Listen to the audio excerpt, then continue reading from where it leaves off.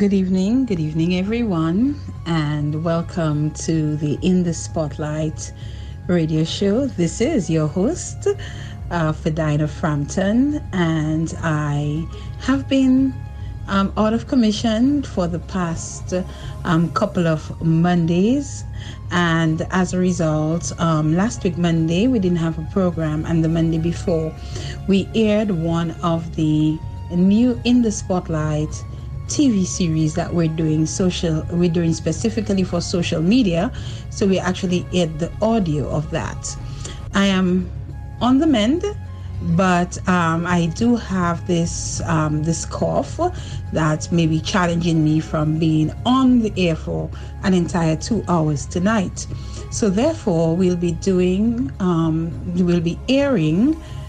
two of the other shortened versions of the program, the In the Spotlight TV. Will be airing the audio tonight of those programs previously aired on social media.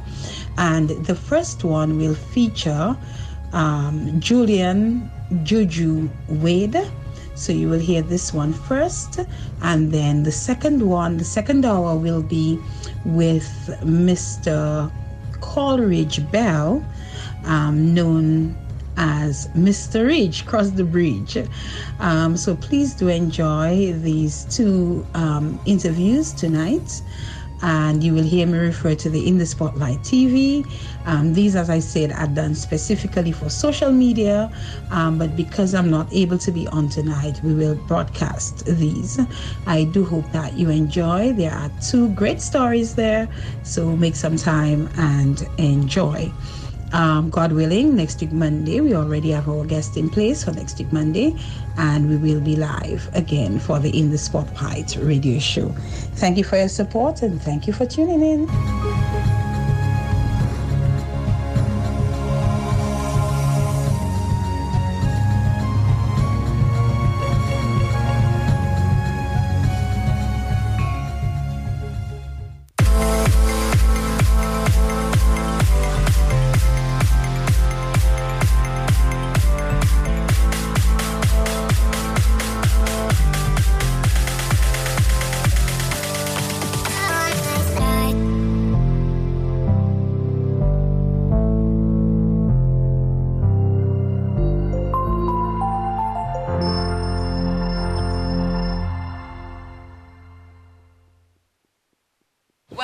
To the In the Spotlight radio show TV series, and today we have the pleasure of interviewing one of our national footballers who has gone on to greater things, and his name is Julian Wade. And I felt, that this young man, he's in Dominica at this time. Actually, we're very fortunate to have him today because he's actually leaving Ireland by tomorrow. But I thought there are things that we need to know about this young man, what he's up to, what he's been up to. And so we were able to squeeze in a very tight weekend, this interview with Julian Wade. So thank you for being with us, Julian, and welcome everyone. Let me just give some acknowledgements here to some sponsors who have agreed to support us in this effort. Bundle, yeah. Bundle, floor. Bundle, save. Tap up, yeah. Tap up, man. Tap up. Look at the place covered. Browse all you want. Post all you want.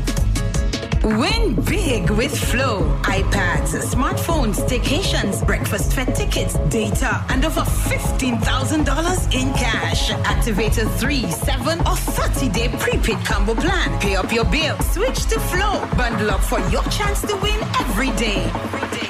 Bundle, yeah. Bundle, save. Tap up, yeah. Tap up, man. Bundle now and get a smartphone for free. Switch now.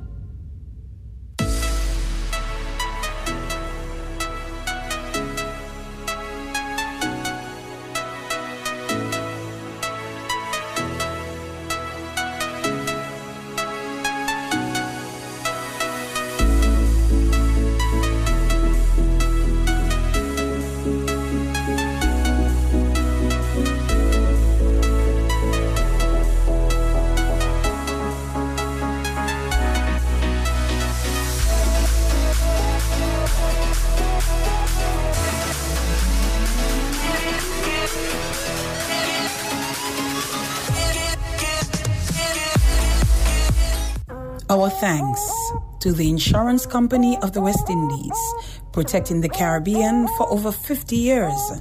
Click, call, or visit for your quote today. Josephine Gabriel and Company Limited, agents for Barefoot Wine, Twapito Water, and Heineken Beer. We forward the Freight Master, faster and reliable shipping to the islands. Flow Dominica, enjoy 6 times more speeds and 50% off mobile when you bundle. Callaloo House and the Great Old House for the finest dining in Dominica. And Media Links. Media Links is Media Links.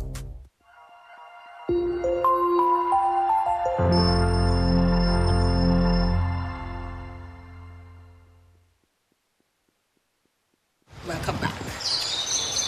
So we have with us, as I mentioned before, Julian Wade. I think you go by Juju. Yes, I do. Yes. Juju, thank you so much for agreeing to speak with us today. We know that you were here for the CONCACAF series that actually just took place this week. And you're actually leaving soon, but I appreciate you making the efforts, to be here and to speak with us. So hello and welcome. Yes, welcome. Thank you.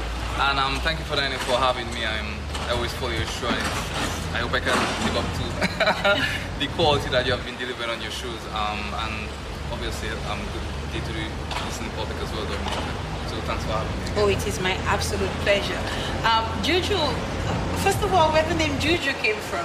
Oh, the nickname Juju. Oh, yeah. So it was actually, well, from what I remember, I'm actually had that from, I don't know if you know Eddie Bruni.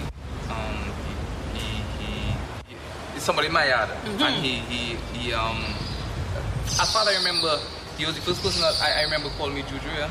And then something that is state I actually was very young, so I haven't got too much history or too much information. I just remember him calling me Juju, and I remember, because my mother doesn't call me Juju, she doesn't. So yeah, I think that's the first person I remember calling me Juju. I don't know the origin of it. I assume it's short for Julian, but I'm assuming the same as well. And so people just call you Juju as a nickname. Yes, and they even talk about you as Juju when they're talking in football circles. Yes, they so do. I guess it's something that people have gotten a bit accustomed and familiar with. Juju, tell us a little bit about you, your personality. How would someone describe you? Okay, that's a good question. I would say Juju is what you see, simple. Yes, I think the best word to describe it is probably simple. Yeah, not too much. I'm not too loud. I'll not be the loudest person in the room. I have my small circle of people that I express myself more around. I say I'm an introvert, but my wife thinks differently. She always says that I'm an extrovert because of the amount of people that I interact with. But I think that kind of comes with football and the attention that you get from that. But I think deep down, I think I'll just say I'm a simple person, and I like what I like. And I can tell as well that you respectful, because you were running a little late for the program, for the interview this morning, and in time, you didn't wait last minute to send me a note saying that you were running a bit late. You actually messaged about 1:45, which I think is good. I really did appreciate that. And just your presence, your energy when you came, I got the energy of someone who's very humble and easygoing and cool. So that's what I picked up from you. Yes, so I've heard that those words used on myself before. But I say from my eyes, I would just use simple. But I've also heard some of those words used as well. So. But thank you for that. So let us. Every time I do one of those interviews, I always like getting a bit of a background of the person. Where from Dominica are you from? A little bit about your lineage, your parents, that kind of thing. So let us understand Juju's background, where Juju comes from. Okay, so I come from, I live on King George V Street. That's where I grew up, in that small yard right next to our agency. I think it's called Lakuzowai. That's one of the, I'm not sure it got that name as well. But yeah, it's just that small yard right across the police station. Grew up with my mother, Cecilia Sanderson. She with her and my brother, to be honest, single parents. My father lived abroad, and my father originally from Fonkole, and he lived abroad. I think he lived in Montreal. So it was kind of single parent. I mean, he always kept in contact and stuff like that, and did what he had to for a period of myself growing up. But growing up, I always knew my mother. She did all what she had to do. We grew up in a very close yard. Everybody who lived in the yard was very close. There's a lot of people that you see around. Sharon, the Edwina, that's Juliana, all those people. The yard people. The yard people. Yes. Iona, all of them. And it was just like a big family, I would say. So I growing up, I never felt like I was, like a single parent.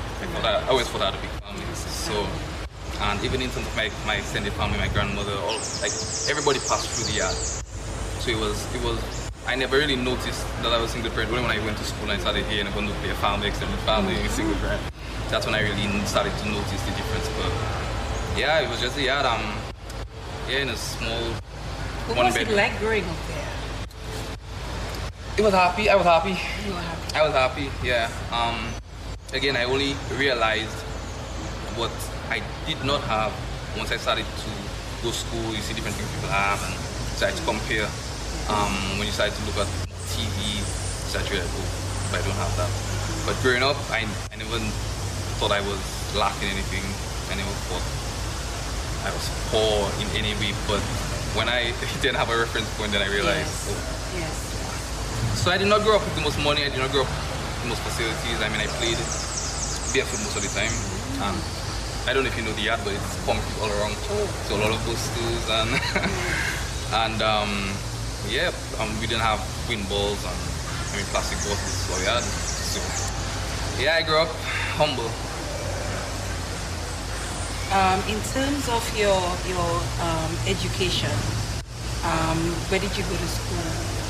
Through the school journey? Okay, so I went to Miss Wilton's right on Virgin Lane, sorry. And then I went to SND, where I really started to play more football. We played a lot of football at recess time. At that time you had shoes. Yes, but you were giving your mother stress. Yes, but I couldn't play the shoes. Sometimes I had to take off the shoes. You had to take off the shoes? Yeah, because I couldn't finish the shoes. What happened? You'd be finishing the shoes? I would finish the shoes, so I couldn't afford to play with shoes. And she didn't want me keeping both the shoes. Right. And then I went to Dominica Grammar School. Oh, you're a grammar school boy. Okay, me too. I went to Dominica Grammar School, and then after that I went to Dominica State College. And presently I'm at UWI Open Campus. Yeah, UWI Open Campus. We high five on that. Yes, we're in this together. All right, wonderful. So Juju, so far, I'm liking your story, and I'm excited because you're gonna have a baby soon. Yes, Tell us about that and the anticipation. Yes, that's very exciting news. For myself, a lot of people, even the footballers used to joke around and be like, once you reach 50, then. And I used to obviously laugh at them because obviously they knew that I was in a proper stable relationship. But for myself, I knew I grew up, and again when I started to notice certain things and as more with, I realized more like the importance of being here for your children and stuff like that. And I realized that I played in different countries, and I was not in the same place. I did long distance for a while, so I didn't want to be in a position where I was in one country, my child was in the other country. So I thought that I would take that step when my wife and I were living in the same place and we were married and everything was how I wanted it to be. I didn't want it to be a Viking. I wanted it to be all in. So you planned it. You wanted it to be a situation where your child could get all the love and attention that he or she needed, and we won't try to pry to see if it's a he or she. Yeah. Although by the time it won't. By the time it hears, baby will still be in tummy. Oh, okay. Yes. But tell us about your wife. Oh wow, my wife. I don't know if you have enough time though. Let's summarize. Yes, we will summarize. She is the best woman I've ever met in my lifetime. She literally ticks all the boxes that I think that I want in a woman, ever wanted in a woman. I know she's very intelligent. Oh, she's very, very intelligent. And funny enough, that was not one of my boxes. No. So that was just bonus. Bonus. So basically, yeah, she's very intelligent. She's very organized. She's selfless, very loving. Most of the stuff that she does for me, she will not even do for herself. She's that kind of person. Very loving. Her personality was what me. And she's very understanding. And it's gonna just go on. So. How long you all were together before you got married? We were together for 7 years. 7 years. And you've been married for how long? I've been married since 2019, so 3 years. 3 years, so about 10 years together. Yes, 10 years together. There was something really awesome she did for you. I think it was for your birthday. I saw it on social media. Yes. I think you all were trying to get, was it an Xbox? It was the PlayStation 5. PlayStation 5. They were trying to get, and then apparently they just couldn't get it. And then you got a surprise. She pulled it out there, yeah, because we were actually trying. So you're unboxing it. Yeah, we were trying for like almost 46 months trying to get one that long, and we just couldn't get it. But I know she's the kind of person, she's determined and she gets things done. But I was like, yes. You're not going to make the PlayStation. Like you have to wait for the manufacturer, and we couldn't get it. And she worked, and then what she did, she was so smart. She put the small box, the controller box, under the Christmas tree. And then I was thinking there's no way a PlayStation can fit in that box. So I had my mind on, a wallet, a perfume. Something of the sort. But then I saw it for phone, so I was thinking, obviously, it's awkward for me because I'm on tape and I don't know how to react if it's a perfume or if it's like a wallet. I was like, why? I don't know why she's making it so big. And then while she was recording me, she went for another box. And that's when she brought in the bigger box, and then I was starting to figure out if that could be the controller. And yeah, so she got me good. She got you good, and it was really awesome just to look at it. How did you feel when you saw that's what it was? I actually was good because in my mind it was impossible. So she made the impossible very possible. Yeah, it was actually impossible in my mind. So that was the most surprising part. I had no idea. Sometimes I have a hint, I have a few things I want, and I know she might get one on the list, but that one was I had no idea. That one was special. And she knew how much I wanted. She knew how much you wanted one. But I always wonder, what is it about those games? Is it a stress reliever? What is it for you guys? It's definitely a stress reliever. And even for me, like, obviously I'm away most of the time, so I get to play a lot with some of my friends back home. And I mean, we have like the audio you can speak while you're playing the game. So it's definitely a stress reliever, and it's like a pastime. It's nice. It's really nice. Yeah, because I like my comfort of my house. It's very convenient. Okay, all right. And our baby is due in the next couple of months? Yes. I'm just waiting. I'm truly excited for you, and I suspect you're going to be a great father.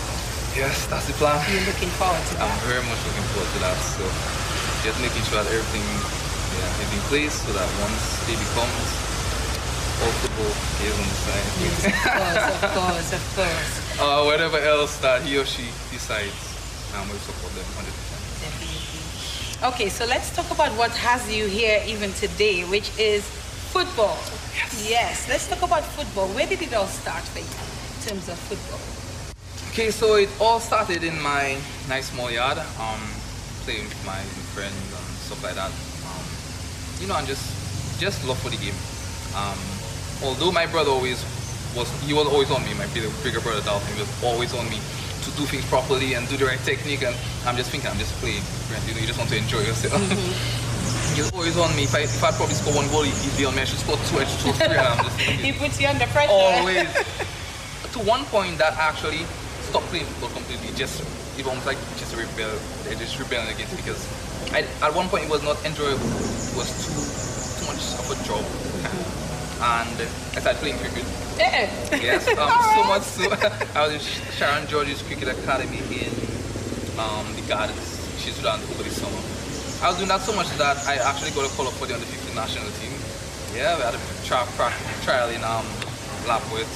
Yeah, and then when I usually played the windmill, and then it was puckball, and it was moving too fast for me. So that's when I knew my time for cricket was over. But yeah, I started there. And then, I played football for my schools and stuff like that. Started to get a bigger recognition, scoring goals, stuff stuff like that. Then I went on to, I left Dominica. Yes, that's... Before you left Dominica, at what point during the times you were playing for your schools and so on, did you realize, hey, I might have a knack for this thing? When I started to watch football on television, so my brother always used to look at Manchester United play and stuff like that. And I started to watch it as well, just out of curiosity, being able to watch. And I started to see how they would play, and I started to pick up something and think, oh, I could do that too. And just started to watch, and I was thinking, but I could play there as well. Like, I was just thinking I could play. And then I went to the national team, and I played under 14, and I realized I'm up the level the others are. So I'm just thinking, and the fields are a lot nicer. So I'm just thinking I want to play on those fields. I want to play against strong opponents, because it's almost like you get almost validation in your ability, because you realize that these are so-called better teams and stuff like that, and then you're competing against them. So that gave me kind of confidence. That gave me more confidence. And then I realized, I think that's something that I want to do. Okay, all right. And then at some point, at what point did you leave Dominica? You were just about sharing with us that you left Dominica. Yes, so I left Dominica in 2009. I mean, it was such a typical situation that, so my father lives in Montreal, as I mentioned, and he was always asking me to come to Montreal to join the force. There was a job To join the force? Yeah, the police force? Oh boy. And I was always putting it away, because all I knew of Montreal was a big ball game. That's all I knew. So I was always thinking, I don't want to go. And then when we were done with high school, started college and stuff like that, he invited me again. That's probably his food of hope attempt. But my mother never wanted me to go as well. And then I was thinking about it. My best friend Travis Woodman was there at the time. When my mother mentioned it, because she just came on this call with my father, he was like, yeah, we could do it. And I was like, okay, well, if you're doing it with me, then we could do it. Your friend? My friend, yes. Travis Woodman. And then we decided to go. Last minute he pulled out, so he didn't go. He left you hanging. He left me hanging. Oh my. Up to this day, I still have that on him. And then I left. I went on my own, because everything else was booked. So I went to Montserrat to join the force. I did that for 3 years. And while there, I went to football, I wanted football, go started to train with them, and then immediately the president, Vincent Castle, saw me and he realized my potential. And and with Montreal there was some leeway in terms of parentage and stuff like that allowed me to play for Montreal, and especially my age, I was 19 at the time, so I was able to play for them. I played a tournament with them, and he wanted me to play for Montreal at that point. So I played a bit of football there. And then when I reached 20, I had to choose which country that I had to play for. And when I looked at playing for Montreal versus playing for Dominica, I realized all my allegiance, all my loyalty was to Dominica. So I chose Dominica. You chose Dominica. I chose Dominica. Okay, I was saying to you online when I was doing a bit of research that I saw that the reason why you came back to Dominica was because there were some changes in FIFA's rules in terms of you probably not being able to play for Montserrat, but you're saying that your decision was actually made based on the fact that you decided that you were coming back to Dominica. Yes. So based on the FIFA rules, I could not now play for Montserrat unless I had committed to Montreal. Okay. Yes, so I'd have to commit to Montreal. I have to forward about Dominica and then get my passport, do what I have to do for Montreal. Okay. But I decided it was Dominica. So did we quit the force and come back to Dominica? Oh yes. So we quit the force. By the way, before that, what was the experience like being a police officer? Oh, it was a lot of guys always make jokes about that. It was an interesting one. It was different. I never wanted to join the force before that. I don't know. I joined because my friend told me to do it, and I was wanted to be in a reputable job, a job that kind of was on that level. So I did it to see how I'd get on and how much I'd enjoy it, and I think it was kind of my personality and stuff like that. And it was alright. It was not too much violence, too much too much. It was a very small place. It was very quiet. Not many crimes. So it was more community policing and prevention. So pretty much that. So I did that for 3 years. got to know the people. It was a good experience. I learned a lot there. And then I had an opportunity now to go to the USL with Antigua Barracudas FC at the time. Yes, I went to do a trial in Antigua, I got through, and then I was supposed to leave Montreal for like 6 months to do that. And I was told that we were short staffed. I didn't know that the crossroads. So what decision did we make? It was always going to be football. Yeah, it was always going to be football. Always. And funny enough though, before, like maybe, I don't ever want to exaggerate, probably like 2 weeks before I even got the opportunity to go to Antigua, I remember being on the beats, that's in the community, that's what they call it, working. And I was just thinking like that, I was by myself. I was on a night shift, so it was probably after 2, after 3, I don't know. And I was just thinking like, that's not what I want to do for the rest of my life. I mean, it was good pay, it was good everything was alright, but I knew I wasn't happy. And as I told you, growing up, I was happy. So for me, happiness was that, yeah, stick it. That was what I would measure anything else on. And though everything else was ideal, I wasn't happy, and I knew that's not what I wanted to do. I didn't have a passion, I didn't have a drive for it. And I wanted to do something that I was happy about, like would make me happy. Because happiness for me is the biggest thing. And that's when I decided. And actually stayed after 3. And actually prayed. I was like telling God like that, you cannot have me going through all that football, making me score so many goals, doing so much, and then without me no goals. So yeah, I was thinking that doesn't add up. So I just added for I actually prayed for that. At least let me try, even if I fail them, so be it. But I wanted an opportunity to at least justify all what I did over the years. And I heard about the trial like I don't want 2 weeks, no more than 2 weeks later. And I decided to go and just try, and I was successful. And then I had to leave before it was because I had a decision to leave. They were short-staffed, they could not let me go, and I'm just thinking, well, it's my dream versus security, and I decided to take that. That would have been a difficult decision to make. It was, yeah, when knowing it's only 6 months. Yes. So it was knowing that I have to go that 6 months and do make it in that 6 months. But I still think, from what I'm gathering from you, that you had vision, that you knew more would come out from that 6 months and the opportunities would continue coming. So tell us about that 6 months and what came out of it. Oh no, that's a very interesting 6 months, and you'll find out. So I quit the force with the assistance of my father. Showed me the ropes and what I should do and how it would be the most respectful way legally and how it should be done properly. I quit the force there, and then I was meant to go to Antigua. Now there was a bit of I should say politics in that Antigua move, because there were how it was at the time, and I had something said based on what is that coaches had to submit their list of players that they would want on the team as well as substitutions. And I mean the starting lineup for all the coaches, and yet still another player of an Antiguan player in the same position got the opportunity, and they did not pick me for that. So you quit your job.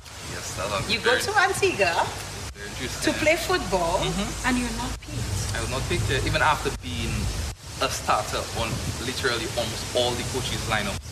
I was not picked, and I still, to this day, I don't know the political part. All I know is a striker, same position from Antigua, left in my position. So yeah, so actually was there, and they told me that they would so I was at my place where I was staying, and they said that they will contact me by, let's say, 12 o'clock, so I would know if I was leaving on the flight. Are you kidding me? And I was there with my bags packed, waiting from 11, and I realized it passed 12, I did not get the call. I knew the flight was like, I don't know, 2:30 or something. And I waited until 2:30 and not giving up here, just waiting, thinking that there's still a possibility probably flight got delayed. You'll go on another flight. I'll go on another flight. For something. Never. And you will never call. Never. I would never At call least them. not that day. I would never call them. And never for this, what happened over the 6 months altogether? So that happened. You must have been devastated. That day was one of the days where I questioned, but I was just thinking, I quit my job. Wow.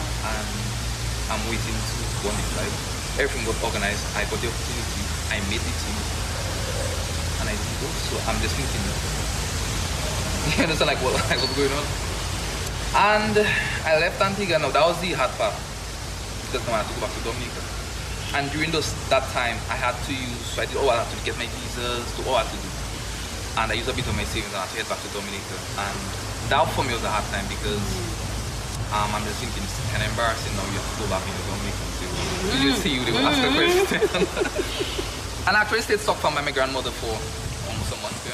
Didn't come down. Almost in hiding? Almost in hiding, yeah. Almost in hiding. And after that, I kind of picked myself up after the month, and I'm just thinking because again, my best friend again, Travis, he's also a man of God, and obviously we had lots of conversation. He left you down, man. Oh yes, I always had that. I always had that on him, but we had lots of conversation. He was just thinking like I should not give up. Yeah, not give up. Yeah, I should try like up. And mind you, he had no alternative. He didn't have another option, but he just knew I just would give up. Yeah. And just trust God and stuff like that. And I came across one of the coaches in Trinidad, Jama Shabazz, and I remember that when I played a game in Trinidad one time for the Montreal national team, it was a friendly. We played against a team of his own. And we've not spoken about Trinidad yet, but I suspect just something coming up. Yes. So when I spoke to him, he liked me since from that game. Okay, I scored the 2 goals, we drew 2-2, and he always, liked me. And I got his contact. I can't remember where it was Facebook. I can't remember. I got his contact. I know I just reached out, and funny enough, I don't know. I was blessed in that his team was actually preparing for the CONCACAF Champions League, which is a very big tournament. And you know what he said? Okay, you know what? If you can get, you remembered me. He was like, and he always wanted me, but I never left. And he was like, if I could come to Trinidad by Sunday, mind you, it was like Wednesday. So that is after you came back from Antigua? Yes, and I was in Dominica at that time. I reached out to him. Yes. And he was like, if I could get to Trinidad by Sunday, I could get like a 2-week or a week. I think it was like a 2-week trial, and we would see. So I was like, wow. Yeah, I remember at that point I used basically all of my money in transactions and flights and so I'm just thinking, so you had to pay away? Yes. So he was not going to send you a ticket? No, he wasn't sending a ticket, but they would cover everything else once I was there. Okay. So I'm thinking like, wow, I need to get that.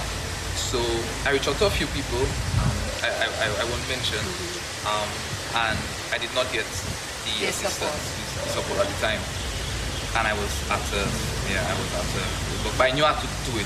So I reached out to 2 family members, and they agreed to help, and I just told them I got any day. I think the ticket was like, I don't know, I can't remember the amount, but I told them, you give me half, and I will go to Trinidad, I will make the team, and I'll pay you back within my first 2 salaries, I'll pay you back. And it was a long shot because then I had no experience of Dominica playing football. But again, it was just my ability and my faith in God, like just knowing that God will have my back. And went to Trinidad, did the 2-week trial, made the team, and then I got my full salary. I paid them back. You did. I paid them back with my full salary. You kept your promise. I kept it. Yeah. Pay back. I paid it back. Full salary. I paid my debt, and so you're very grateful to these 2 people. Oh, because if it had not been for them, they will not be. They will not be this, because my career kicked off from that move, because we went to Mexico. We had a big game in Mexico against AFC, one of the Giants from Mexico. And it's very difficult to play in Mexico because of the altitude. We literally had to go 2 weeks before and go to Colombia at similar altitude and practice to just get accustomed. Because it was so difficult, it was so thin to breathe and to get oxygen and stuff like that, that literally our first session in Colombia when we arrived, we literally had to just walk around the pitch, and some guys still had those feet from walking around the pitch. That's how high it was. That would have been difficult. Yeah. So we did that, and I mean my debut there, I came in as a substitute in like the 69th minute or something. And I scored a goal. Our only goal. We lost. You scored the only goal? Only goal, yeah. We lost 3-1 that day. Okay, doesn't matter, but you scored the goal. I scored. So from that kind of kicked off my career, because not many people around the Caribbean, at least, only Dominica knew about me. And then to see, because a lot of Caribbean, I think at the time they said I was 20-something player from the Caribbean to even score against a Mexican team in Mexico. many people do not. So you even need some statistics there. Yes, and that's the first statistics I ever got. I was like, oh wow, that's good. I mean, you just put your name and then kind of blow up on Facebook and went out, and then I got injured, unfortunately, shortly after, and which did not make me play for a good deal of the season. So the first season I only played like what, 7 games or so. I still managed to get like about 4 goals, but it was nowhere near what I wanted, so I didn't have a very good season because most of it was injury. I had a meniscus damage, and then which had me out for like 6 months. Wow, that's a long time. Practically the season. And then I left Trinidad. It was a very good experience. It was very good, especially because I had no previous experience, and it was very good. The environment, the professionalism, it really made me see what it takes, and the amount of work and the amount of quality players. We had players that was on the Trinidad national team that we competing against. There's always me trying to push the bar to even keep up, because it's coming from a small country like Dominica. You have to work a little harder. You have to work a lot harder just to even meet, because these players have these facilities growing up with, so their technique, everything is already. They just at the base. Here at the base, so there was a lot of work to even keep up, and I did what I had to. I scored when I came on. I got my opportunities, and then in 2014, so after the first season I didn't play too much. The second season came, and then there was some issues in terms of our sponsor. There was a oil crash. One of our sponsors was oil company. There was some in-house matters where they had to let go of a few players on loan, and it's always more difficult to deal with the foreigners, because the foreigners come with housing, they come with, so the expense is higher. And lucky for me, I was offered the opportunity to go on loan to one top teams. It was a new team, but one of the top teams in Guyana, which was Slingers FC. And funny enough, when I got offered the opportunity to go on loan, I didn't want to go. At that time, we were in Dominica. I remember Steffi was living in Goodwill at the time, and I said I was not going, and she was the person who was supposed to. I literally cried. I was not going. That's how much because I was just thinking, I need to develop my career in football in Trinidad and where there's opportunities. And I was thinking, why would I go to Guyana? I don't know what is in Guyana, and I was just like, and I'm not too experimental. Yes. You're not too adventurous. No, I'm not too adventurous. No. So I was just thinking, I don't do it. And she convinced me after long debates, and then I decided, okay, I'll go. And I left, went to Guyana, and I think that's when my career kicked even more. So it was a good decision. It was a very good decision. Okay, good job, Steffi. It was a very good decision. She had the foresight. She had decided to see that. I had no idea. For me, out of Trinidad, even though it meant, I don't know, grinding through, I just thought Trinidad was the place, and it wasn't. And it went. Guyana was one of the best things for my career. It helped my career. I scored lots of goals. I got the top scorer for the league at the time, and we won the league. So that kicked off my career even more. And then in 2016, I actually went on a trial in the UK. One of the teams was Dagenham and Redbridge at the time. It was a good trial period, and they came on visas, and so they had changed. There's always something. They had changed the visa requirements to something where your country has to be in the top 70 ranked countries in the world. And Dominica was not in that, so I did not end up getting signed, and then I had to return. So that was another hard time. And I got another opportunity. There's been so many opportunities here. Another opportunity where I saw. I've had very few miracles in my life, but I've seen real miracles. And one of them was when I left to go to the UK. So I got an opportunity to go to the UK with an agent. He organized everything for me. Everything was organized. And I left Dominica, went to the UK. And before I went to the UK, I was in Barbados. And then when I messaged him in Barbados, just confirm, he told me that if I can change my ticket to next Friday, and I'm thinking, change my ticket. I'm actually in Barbados on my way to the UK. He was like, okay, you know what? We'll get something sorted out. So just message him when I reach. And I'm thinking, What's going on? what's going on? It got worse when I had my phone on the charger. My flight got called, and I immediately left because we were boarding, and I left my phone on the charger. Oh my goodness. So I left my phone on the charger. When I went into the plane, I realized I did not have my phone. So I wanted to head back out, but it was because of security reasons, I could not leave the plane after coming onto the plane. So I had to stay on the plane, and they were telling me that they'd get somebody To get it to get you. it to me. And I was there waiting because a lot of people were boarding. I was just waiting. And then the door closed. And I'm thinking, How are you going to make I'm contact? going to make contact. I have no, my Everything is in the accommodate- phone. everything is in the Everything phone. is in the phone. And that is when they'll actually report, because I was next to a woman named Candy Roberts. She was actually going to the UK at the time. I did not know her at all.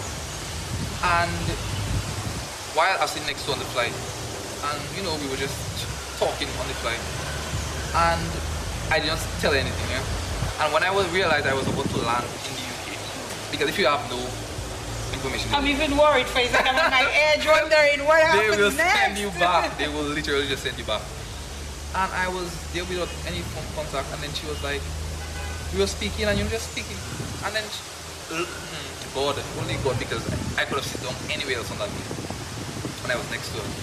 And she was telling me that she was going she was going to visit her cousin, which just happened to be somebody that Steffi knew.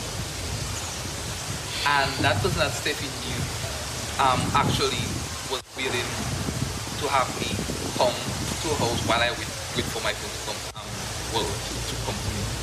And that's how I even ended up reaching the UK to do any of that. I had no contact, so I'd have to go everything based on what Candy had, and she helped me with that. It was just so random because I could have been any other city. That's definitely a miracle. The flight had lots of seats, and it wasn't just like one seat. It was like 3 seats, so I could have been anywhere else. I was next to her, and that's why I ended up. Did you get the phone? I got it for like 2 weeks later. 2 weeks later. Steffi's friend, Anya, which I always have studied hieroglyph for that. She actually accommodated me for those 2 weeks. For the 2 weeks. Yep, because all my information, everything was on that. So what about your agent, making contact with your agent? How were you able to make any contact?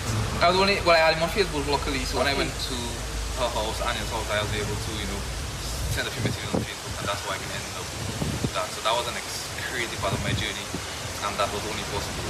But otherwise, I don't know how that would have gone. So remember the agent was asking you to come the following Friday. Yes. What happened with that? All of that then?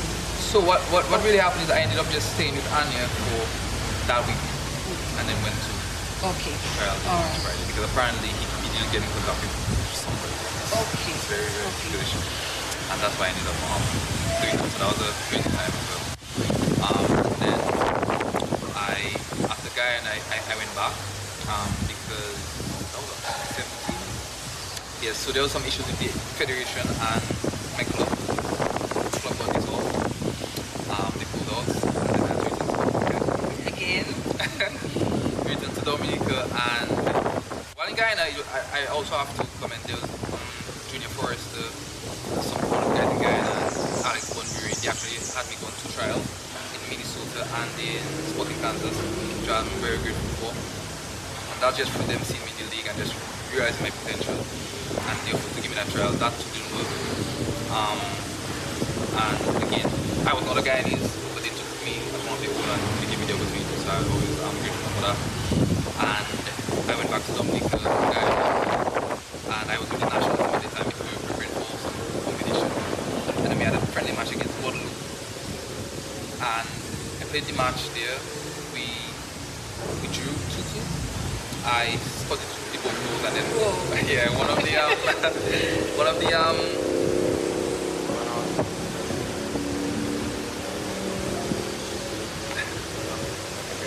and then one of the club managers up there for Solidarity School there, he noticed me, the president, Philip Coupe, he recognized me, and immediately, directly after the game, he had a conversation with me, and he told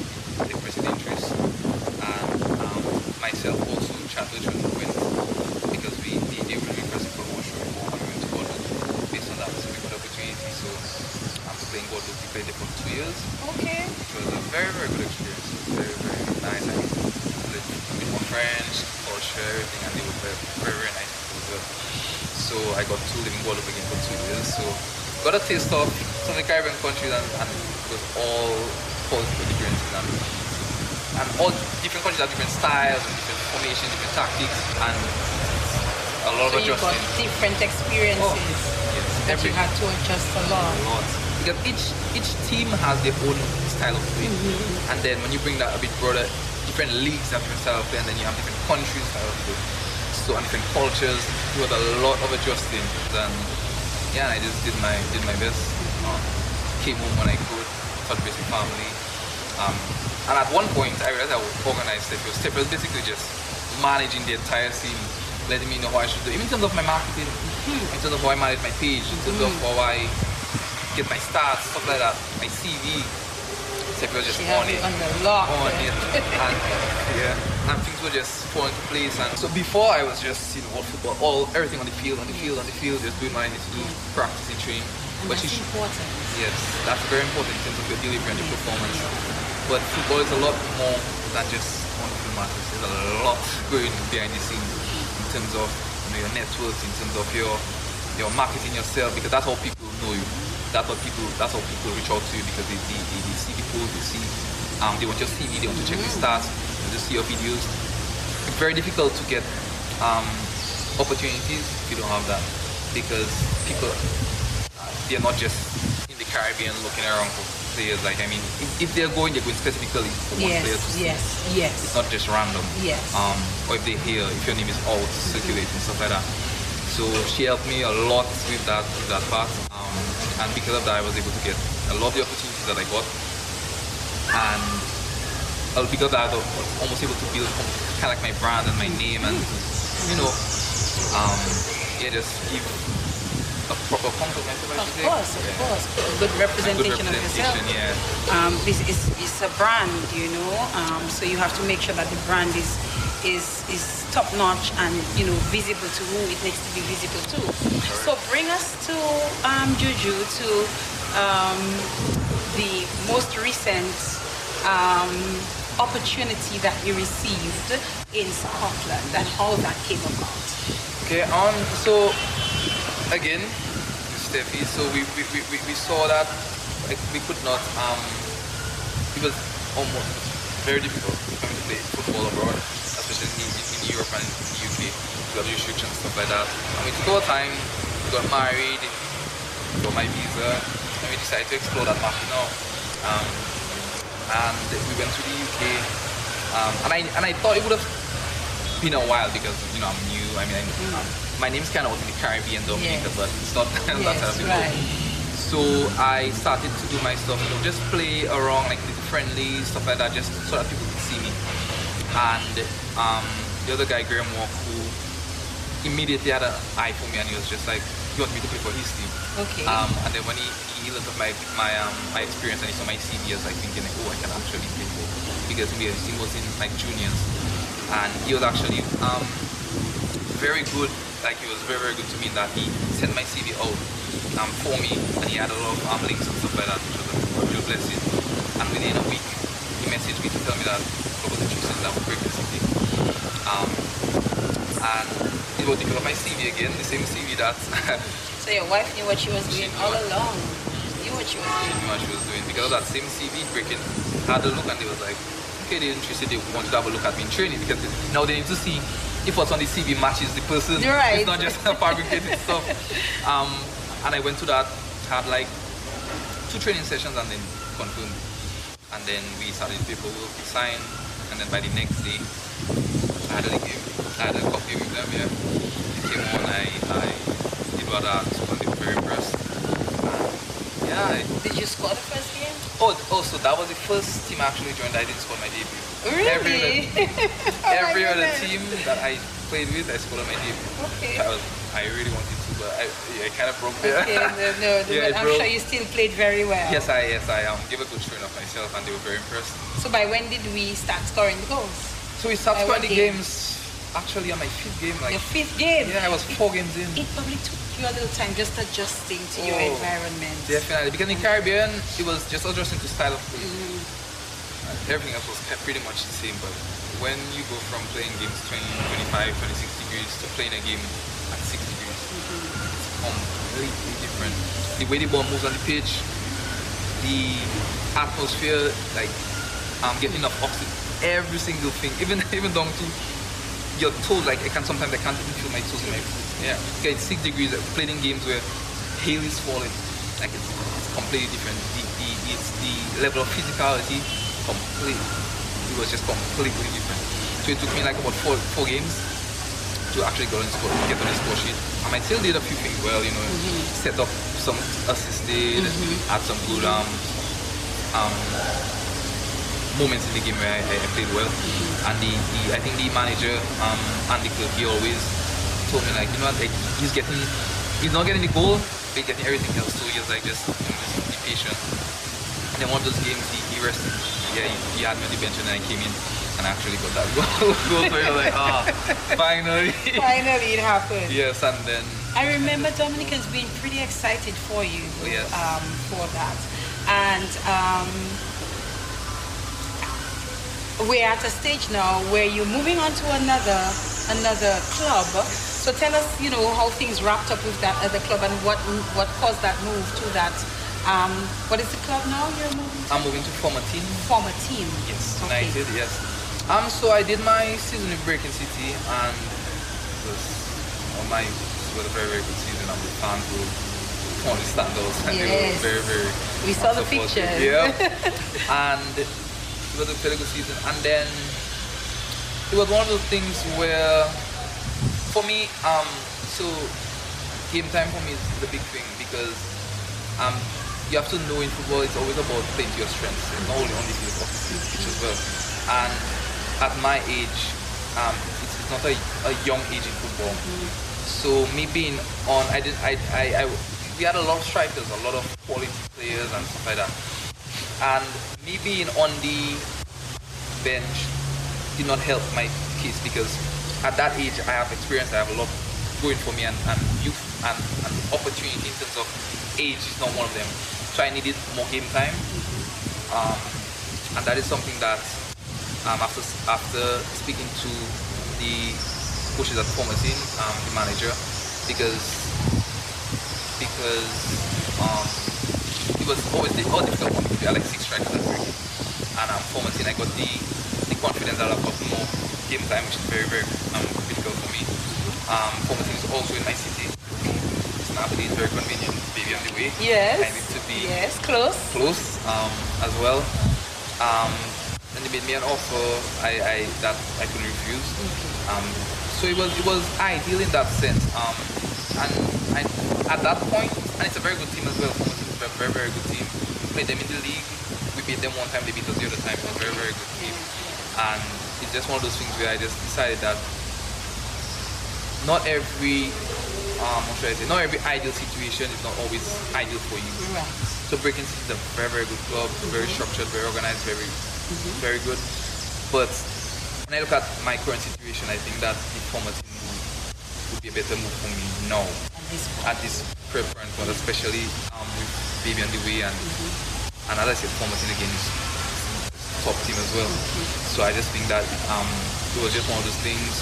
One of my concerns was always how the fans would take it because they were so, we were so close and stuff like that. So it's just one of those things that I had to do for me, and fans respected it. A lot of messages to me well and stuff like that, and it was just a smooth transition, which that's what I wanted. That's why I didn't want any bad blood because I said I was treated properly off the pitch, and even on the pitch again. I like the game time for me was one of the deal breakers. What's the ultimate goal? No pun intended here. What's the ultimate goal for you, Juju? To be honest, I want to play at the highest level that I possibly can. Like, I'm not going to say it's the league above. I'm not going to say it's the Premier League because throughout my entire journey, I had no control over it. It was always God. directing myself, so I'm not knowing sure I put my hand in it. The time that I put my hand in it, I've kind of made a mess of it. So to be honest, I'm going to do what I can, and I'll let God do the rest. And as I said, I'm happy, and that for me is the most important thing. I think we're good. Yeah, that's important. So Juju, we're really excited for you in terms of your move to that new club, and I think anyone who listens would understand why you would make a move like that, it being closer to home, a baby on the way, and all of that. And like you said, God has directed your path so far, and I guess it's left to Him to see, how far you get from here on. But let us come back a little closer to home. You've been part of the national team for some time. Tell us about your local background. You played for Bathurst. Did we talk about that before? I'm not sure if we did. So let us talk about your starts in terms of local. My starting local is Bathurst Ambassadors. That was a team from Bathurst Village Lane. That's where I started. That's what took the first chance on me, gave me my opportunity. That's how Dominica knew me in terms of local football. It was through Bathurst Ambassadors. That's who I made my name, I should say. Bathurst came kind of later. That was after when that was like probably 2011 maybe. But I started back probably 2007, so somewhere about. So I played Bathurst Ambassadors. I played for a lot of local teams as well, where people were saying that I was abusing the system, because when you're a certain age, you could play in the different divisions. So I played either team in All Ireland, First Division, and You love the game. Yeah, I love the game. I just played the game. But yeah, I played with Bathurst, a few other local teams around, and then I signed with Bathurst after, because by then I think Bathurst as well had kind of dissolved. I didn't hear much about them again. So I played with Bathurst for that period. And Bathurst for me was always going to be the next natural option, because even in terms of academies, I went to the Rangers Academy in Bathurst. Even in terms of football, I always used to go Bathurst and play Bathurst from the Gardens. So I had that close relationship directly related to Bathurst. So it was always going to be Bathurst. And I've been in Bathurst for the past however long. Yeah, that's the next team that's in Dominica. And you made which one of the teams you played for? I know there was different names. Oh yeah, so I played for Mount Super Strikers, I played for Young Rivals, I played for Trafalgar. I can't remember if it was Trafalgar or anything. It was Trafalgar. I played for PFAU Stars. God, you have a lot of football on the and I think I've missed a few, but I can't remember everything right now. Okay, that's all right. Yes. And in terms of the national team, you've been part of the national team for how long? Since I was a part of it in that game against Barbados, but I was on the bench. So I would say I actually made my debut and actually properly been a part of it from 2013. Okay. Yes, that's when I played in the tournament that we had here. Was it 2013 or was it 2014? I think it was 2014. 2014 I think it was, yeah. It was, March of 2014, yeah. So I played for the national team from 2014 to now, so that's like 8 years. 8 years. And being part of the national team, what has that experience been like for you? The national team was always one of my goals, always, like, because I always wanted to represent Dominica. I've seen guys represent Dominica, and again, that was always my thing. That was always the level that I knew at the highest level, representing the country and delivering for the country, in a proper representation. And I've been through a lot of coaches, I've been through a lot of different players, and it has always, one thing I can say, that's always been a close-knit group. It has always been a brotherhood. I mean, when I was younger, I was one of the youngest players, so it was not always my peers. But I will say that I was always, like all we are as Dominicans, always warm, always welcoming, always like almost like a brotherhood. You have my back, I have your back kind of thing.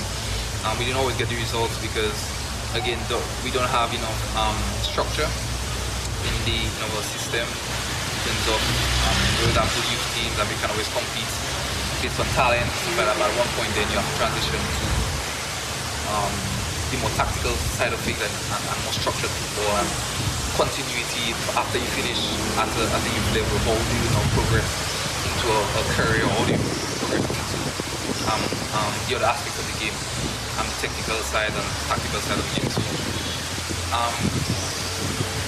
I would say it's been, I think even our under 15 team was one of the best things I've been in terms of structure and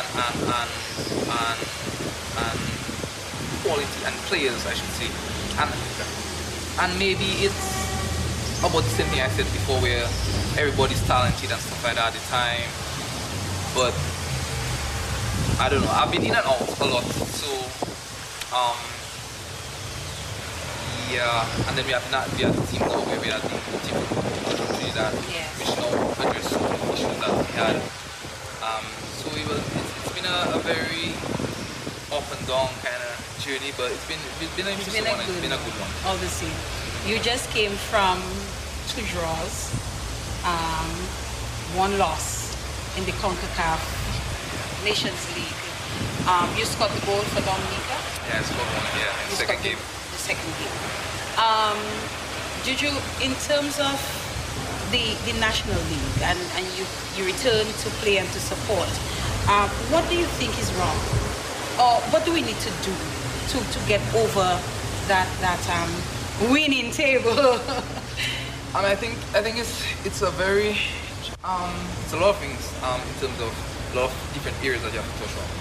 I think one of them, I mean, which right out of our doorstep is our quality of football locally. I mean, that plays a big part. And to change that quality of football locally, then we need to address some of the things like if you can get better fields. Because if you have proper fields, then you can play proper football, because it's not easy to play on competition. The speed of play is a lot slower. The quality of your touches. Though people may say that, you should be good anyway, but you have a disadvantage. You almost running a race with 10 pound weights on, and everybody else is free. You can do it, but it's a lot more difficult, because I have to do it too. But it's a lot more difficult, and people are at different levels. People are different levels of motivation. People are different, you know. So I mean, it's almost like we're always at a disadvantage. So I think the level of our facilities in terms of pitches is one of them.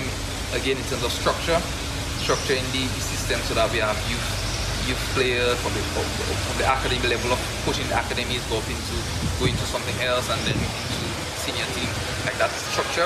Again, if players' motivation or their interest in developing their craft is through they're not feeling like, you know, they don't have that motivation, they don't have the facilities, but I think also players have that on themselves to develop themselves, so that you can give a proper account of yourself, and then obviously that would the overall level.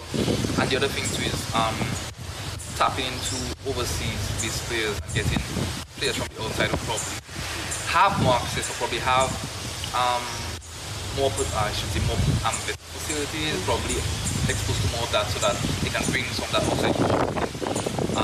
And then again, even in terms of maybe coaches as well, having coaches qualified and in positions that they can now contribute. And it doesn't necessarily just have to be the national senior team, but even in local clubs, so I think it's about developing our local product and giving a proper product locally, so that then that can now transfer into the national team and give a proper representation of Dominica.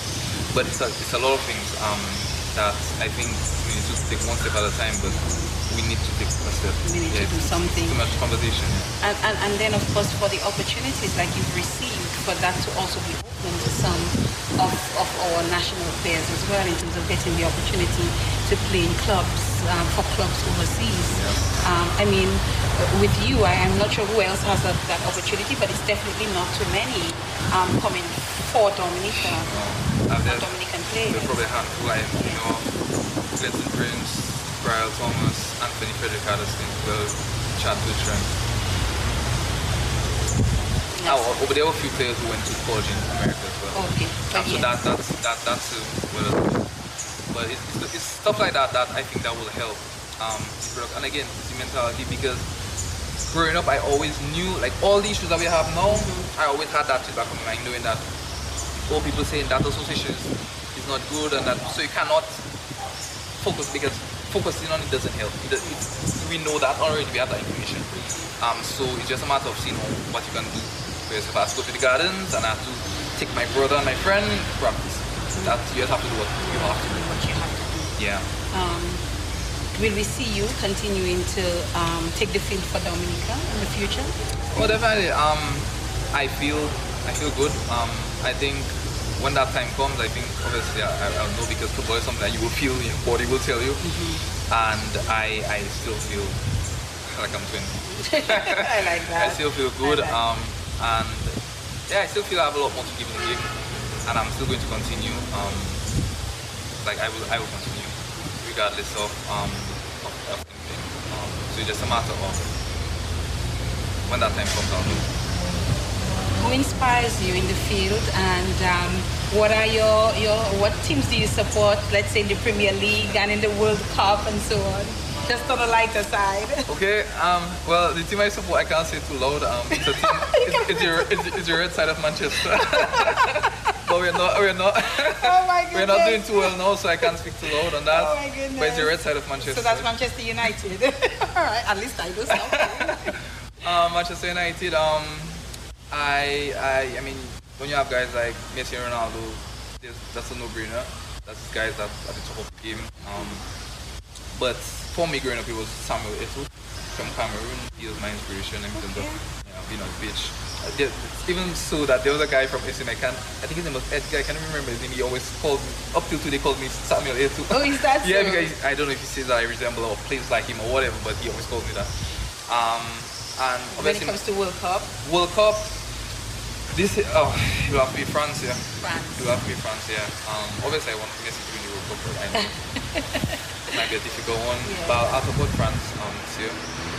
And in terms of otherwise, again, generally, and just being around football, again, it's my brother who got me You can't into that forget game. him. Cannot, yeah, it's he who had me. If it had not been for him, I would not be playing. I can tell you that. So Dalton again is one of my always being one of my leaders. All right, so I'm not sure if we left out anything of importance that you would like to share with us, Juju, before we wrap up. Yeah, that's one thing. Yes. Other thing I just remembered.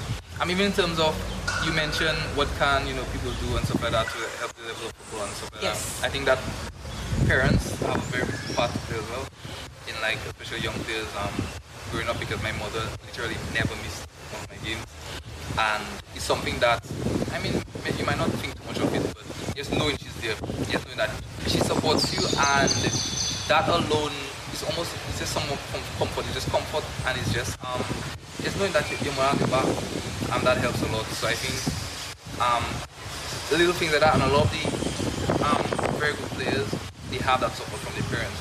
So if anything, like, even if you don't have the finances, just go to the games and just encourage them and do what you can to help them. And I think that little things like that will help with the same product that we're speaking about. Of delivering in Dominica. So everybody has to play their part. Julian Wade, aka Juju. I must say that it's the first time that we've had the opportunity to speak on that level, and I like the person that I got to experience today. I really do want to wish you well in your future endeavors. I think there's still more great things to come from you. I want to extend my best wishes to you and your wife. I hope that she has a very safe delivery, and that, whatever it is, a boy or a girl, that it's a healthy baby, and that's all that's going to matter. And I do hope that you get the opportunity to experience fatherhood and all the joys that it brings. Thank you so much for taking some of your time with us on this Saturday. I know you have other things to do, so I really do appreciate it, and I hope that the audience will appreciate our conversation, because I was pretty happy with it, and I think it was a very good conversation. And I hope that you continue to maintain this humility that you have, no matter where it is that you get, how far you get in this wonderful field of football that you've loved from the time you were a boy. If you have anything final to say, I'll give you the opportunity. Yes, and I'll just begin by, again, thanking you so much for reaching out, because that, I mean, sometimes you have your journey and you go through things, and then sometimes just people reaching out and touching base, like you kind of feel some form, I don't know, of satisfaction, some form of like you have somebody has even seen the opportunity to even reach out and to find out your story, and I'm very grateful. I mean, I mentioned before the show, like my wife and I, by extension, I end up watching because she's watching it. We always look at your show, and I really like what you're doing, and I think it's a very, very positive thing.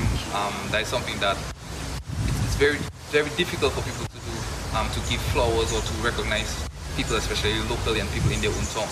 So I think it takes a lot of humility even on yourself, and like to do something like that on a regular, because I can tell you, as much as it looks like it's just an interview, it takes a lot to even reach out to people and to give people that kind of recognition. So again, I really hope that,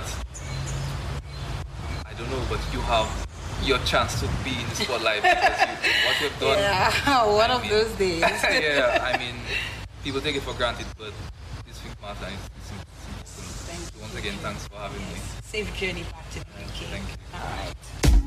Bundle, yeah. Bundle, floor. Bundle, save. Tap up, yeah. Tap up, mad. Chop up. Look at the place covered. Browse all you want. Post all you want. Win big with Flow. iPads, smartphones, staycations, breakfast fed tickets, data, and over $15,000 in cash. Activate a 3, 7, or 30-day prepaid combo plan. Pay up your bill. Switch to Flow. Bundle up for your chance to win every day. Bundle, yeah. Bundle, save. Tap up, yeah. Tap up, man. Bundle now and get a smartphone for free. Switch now.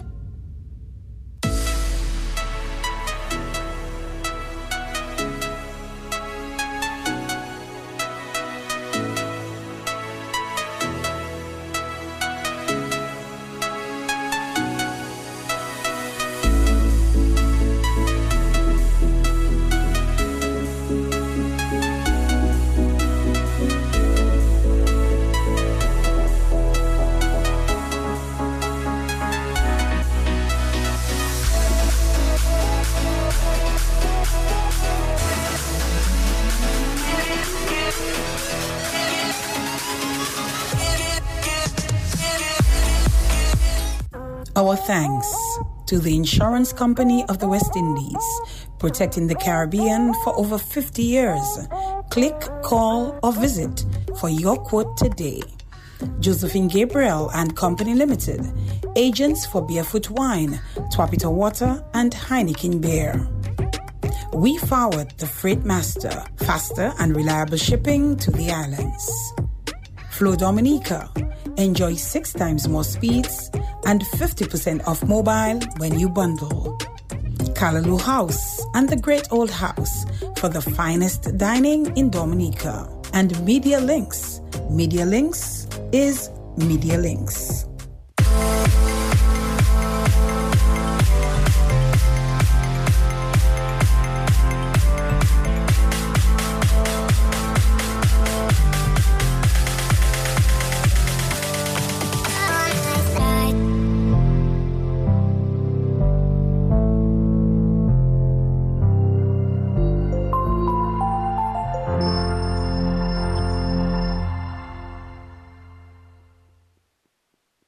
As indicated at the beginning of the program, we are airing 2 programs this evening. So you just heard the program featuring Julian Juju Wade, and now we invite you to tune in to the program featuring Coleridge Bell, better known as Mr. Reach, Across the Bridge.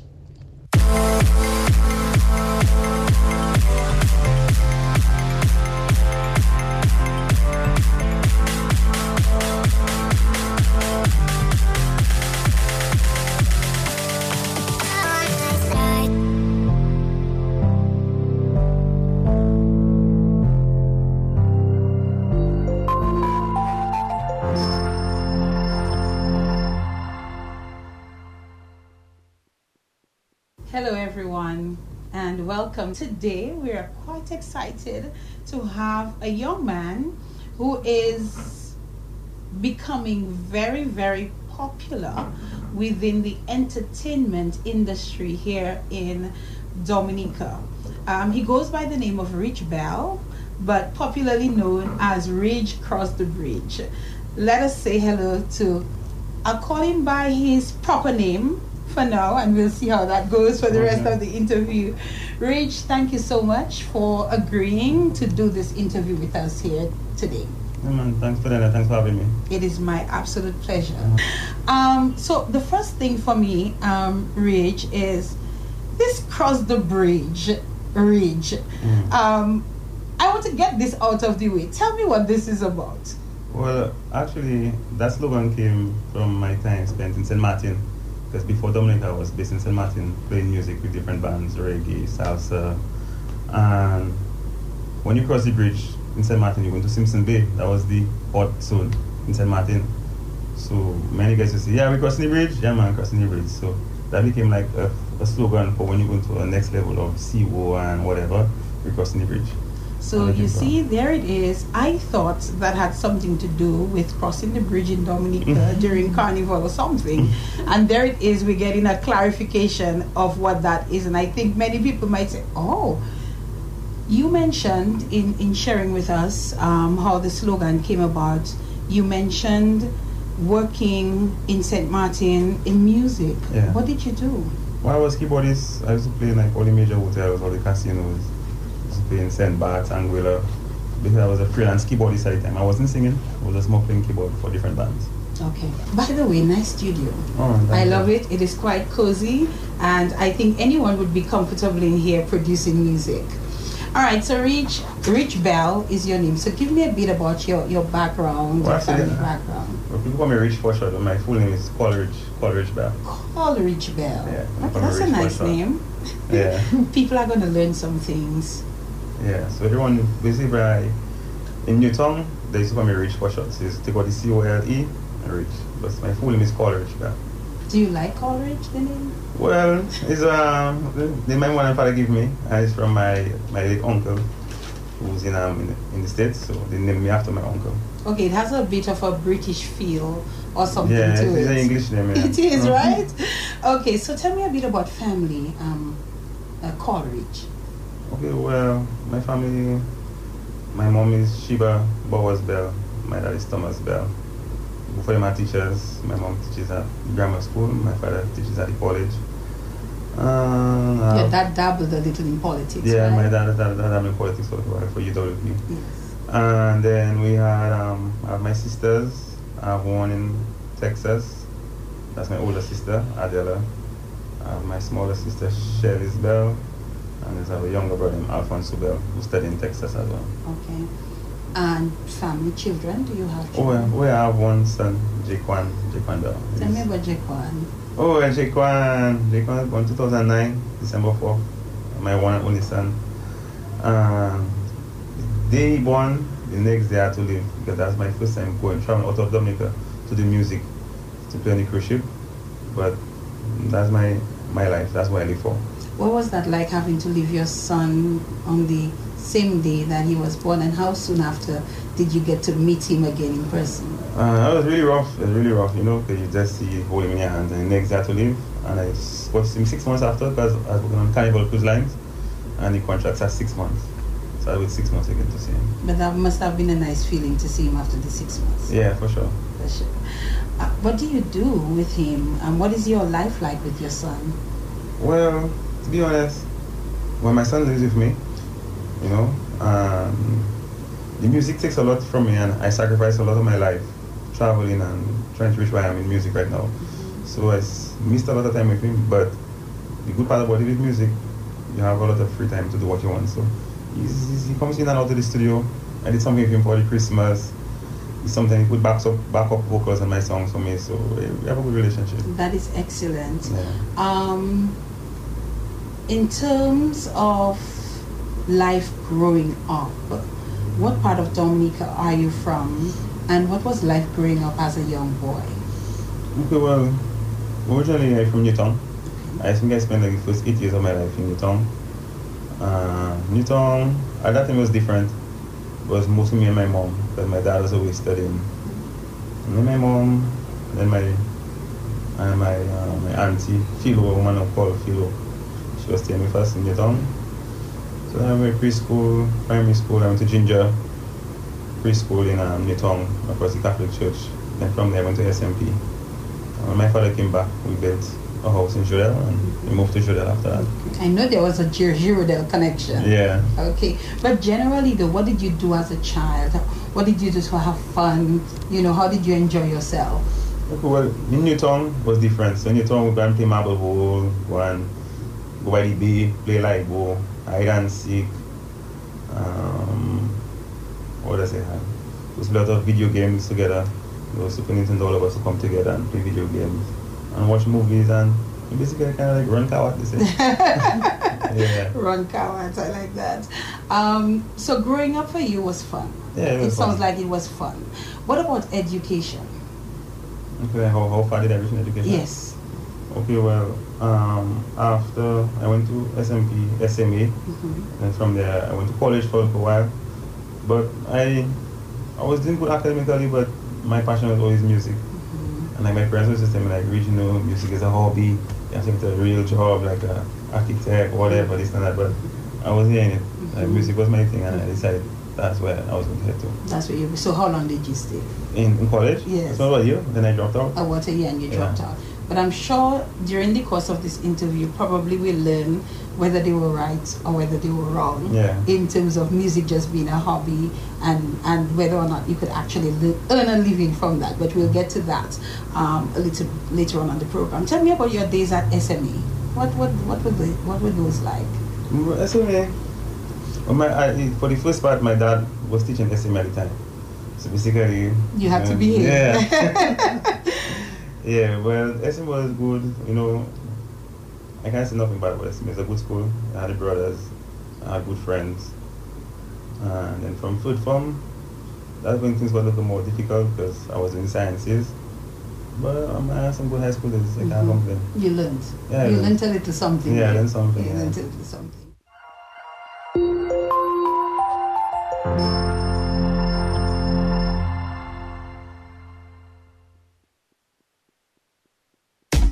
Bundle, yeah. Bundle, floor. Bundle, save. Tap up, yeah. Tap up, mad. Tap up. Look at the place covered. Browse all you want. Post all you want. Win big with Flow. iPads, smartphones, staycations, breakfast fed tickets, data, and over $15,000 in cash. Activate a 3, 7, or 30-day prepaid combo plan. Pay up your bill. Switch to Flow. Bundle up for your chance to win every day. Bundle, yeah. Bundle, save. Tap up, yeah. Tap up, man. Bundle now and get a smartphone for free. Switch now.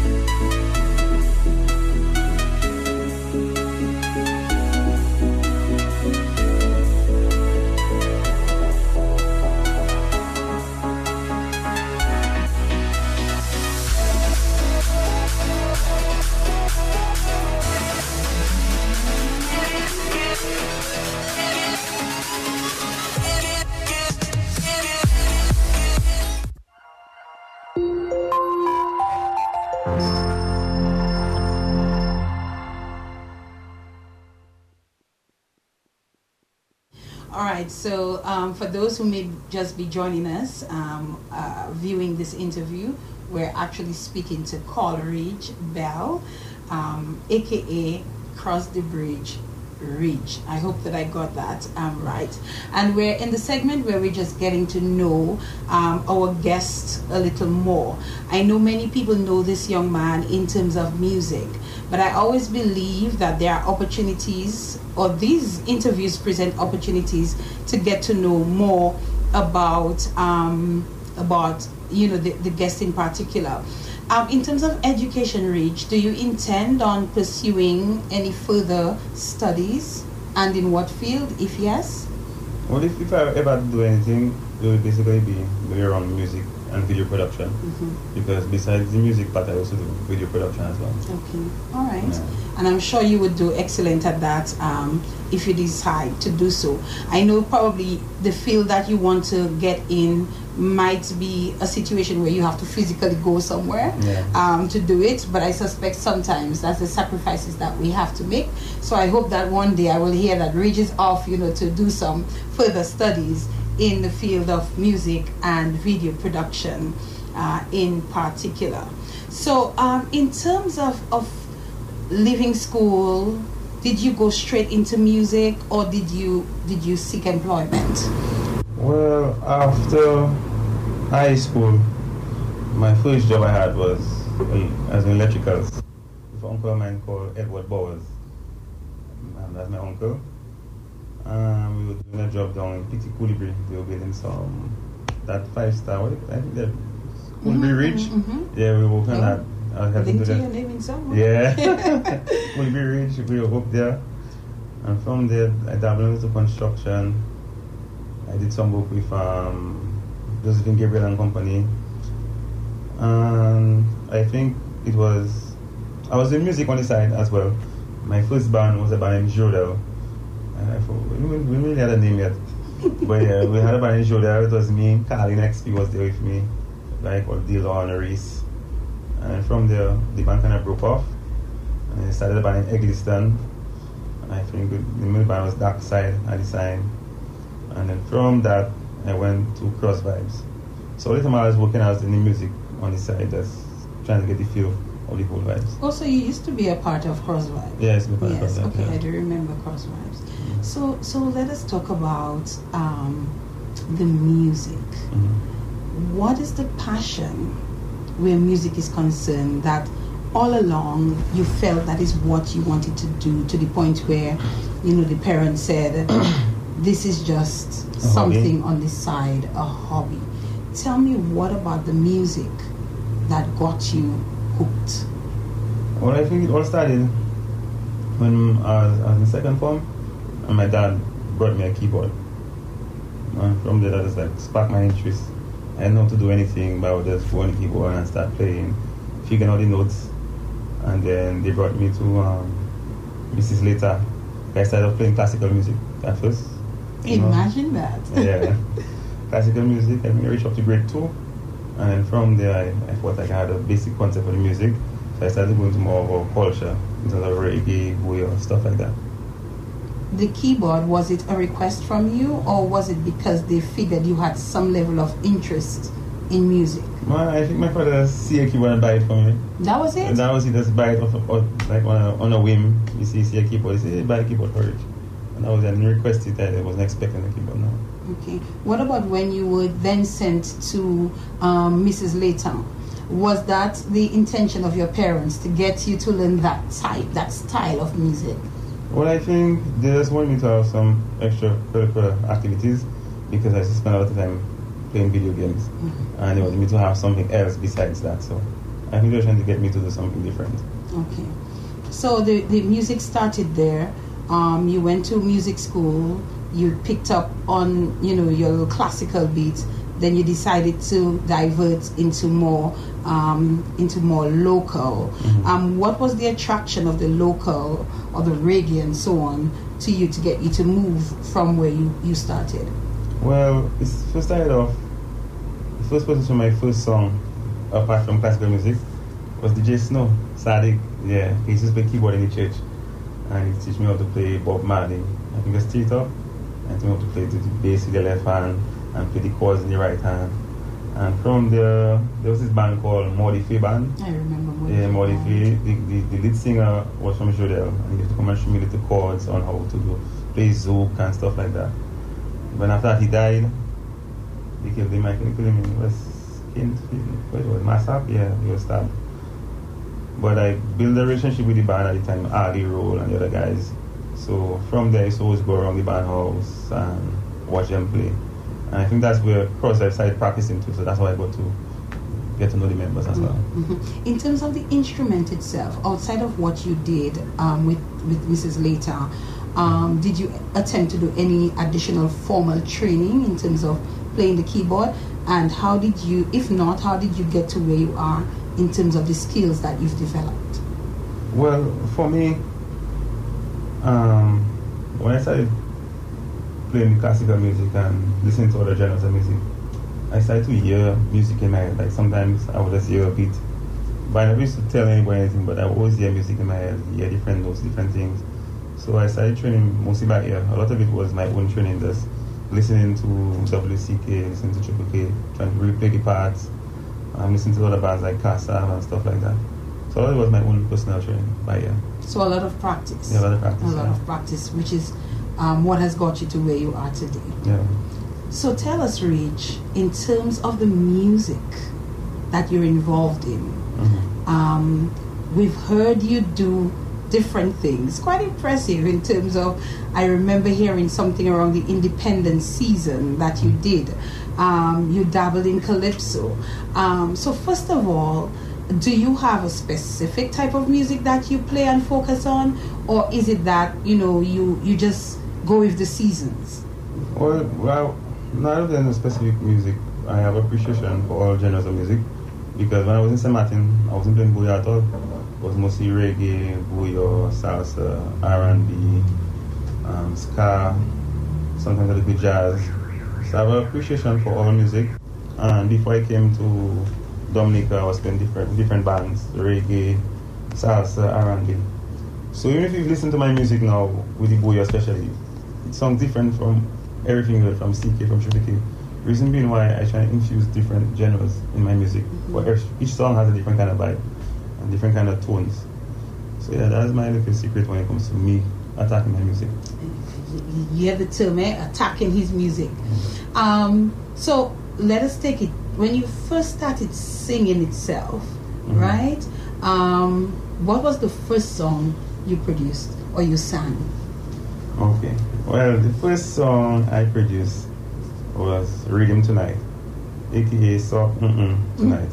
That's my first song.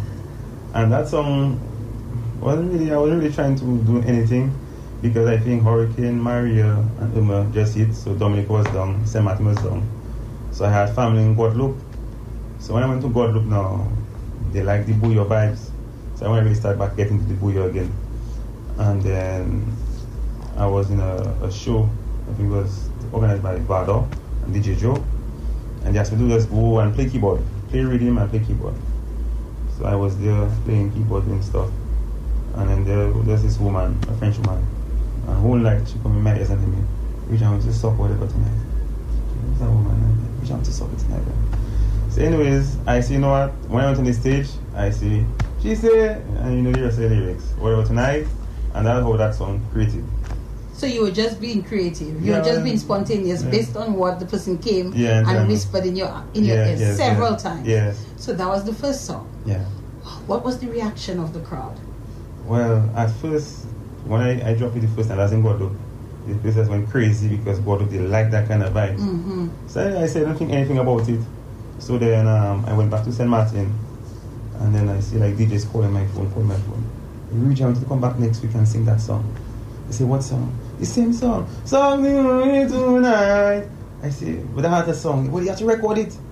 So I say, okay, when I go, it will take about an hour. I play my keyboard pad, I sing on the mic, and I send to a friend of mine's fridge. He was my drummer at the time to mix and master. He mixed and mastered it to me, and I sent it to Guadeloupe. And that was it. Question: when you sang it in Guadeloupe, was it in English or Creole or French? No, it's English. English? Yeah, English. And they picked it up? Yeah, just me picked it up. And they ran with it? They ran with it, yeah. And that was that? That was that. Did that inspire you in any way that, hey, probably I can do this singing thing? Well, at first, I was more looking at it like a gimmick. I said, I'm not really no singer, I'm more a producer. But then it was Arturo told me to upload it to YouTube. I was like, Arturo, that's not really a song. I didn't upload it. He said, no, trust me, let's upload it. And when I upload it, Arturo told me, like, reach 10,000 views. I said, okay, cool. Then when you reach 50,000 views, I said, cool. Then you reach 100,000 views. I'm like, what? Like, people are really into that vibe. So I said, let me try and do something else again. And that's when I made my second song, which was Don't Call My Phone. Don't Call My Phone. Yeah. Okay. And I have to ask you about this, right? And we will talk more about some of the songs that you've produced. So you spoke about that very first song that you produced. So it was not your intention to use the lyrics that you used in that song. It was based on something that was whispered in your ear. Yes. You realize it caught on. Yeah. Right? Did that direct the path that you took in terms of your general lyrics for music? Well, yeah, that played a part because a lot of times people, it's not what you want. I realize that you have is what the audience wants. Mm-hmm. So like, whatever the people want, I'll give it to them. And people say all kind of things like, oh, Rich, what kind of lyrics there? What kind of song you make there? But it have a niche, and that's what the people want. I just give them what they want, and I think I have enough guts and I bold enough to say it as is, and I think that's what gravitated them towards me. So that's it for you. So a song like I Want Drugs, is that the name of the song? I Want Drugs, yeah. Okay, please tell me why you produced a song like that, and the reaction to it, I guess, to probably a certain members of society, it's okay, they love it. Yeah. And then there's another group of people who are saying, you know, that's just poor lyrics, you know, that's having a negative impact on the young people and so on. Help me understand. Okay, well, this song I Want Drugs now, basically came at a time, like I think I almost got in a stroke because I found out I had high blood pressure. Oh. I didn't know. So I went to the doctor. He told me I have to start going on pressure pills.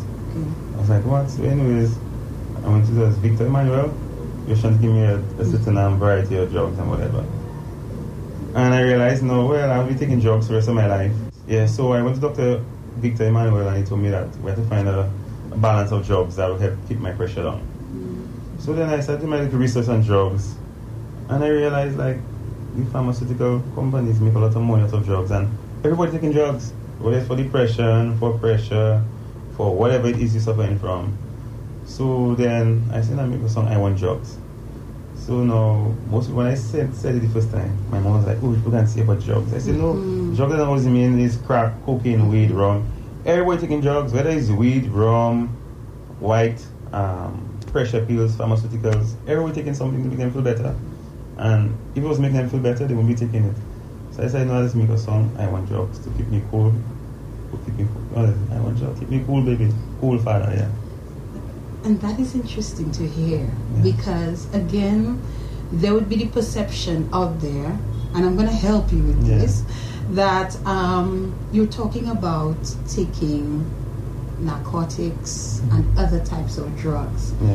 But the story behind it is that you were ill. Yeah. And then you were prescribed drugs to take by your doctor, and then that became a song. Yeah. And people, again, started to relate to it. What I suspect may have happened, Rich, is that some people took it in the wrong context. Yeah. But at the end of the day, I think I'm happy for that explanation in terms of that particular song.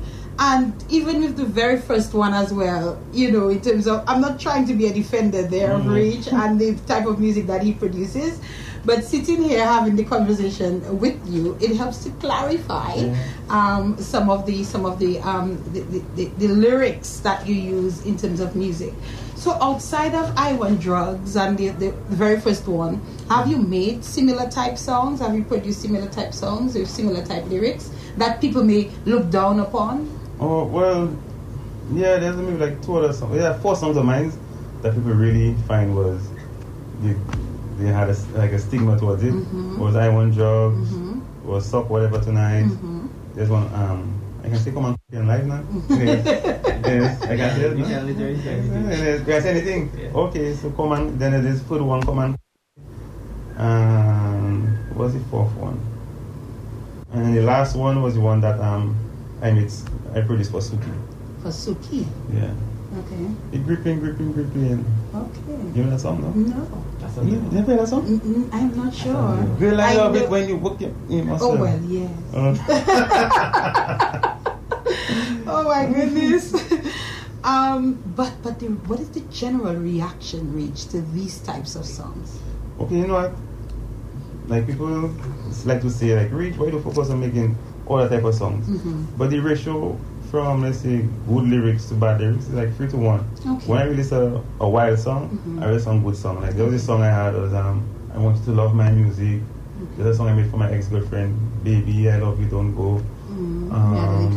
Yeah, man, I'm caught, yeah, a little GP. And the next song, Caught in Your Trance, and all these nice songs. But you realize now, when you watch reviews and the streams, people always tend to go to the wilder songs.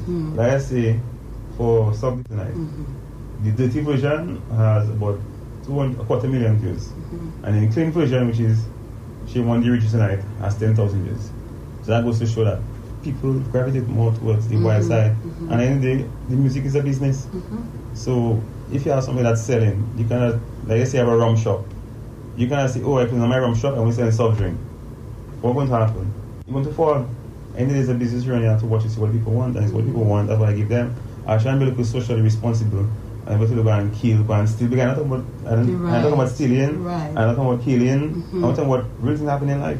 Okay, and I'm happy to hear that, Rich, because especially today, we're seeing, and we'll talk about your friend, you know, a little later on in the interview, but we're seeing things like violence and stealing and, you know, what the impact these are having on society. And so I would definitely commend you if you stay away from producing music that leads people to do those kinds of things, because clearly they listen. There's an audience that listens. You speak about the number of views and so on that you have on social. It definitely says what works and what does not work.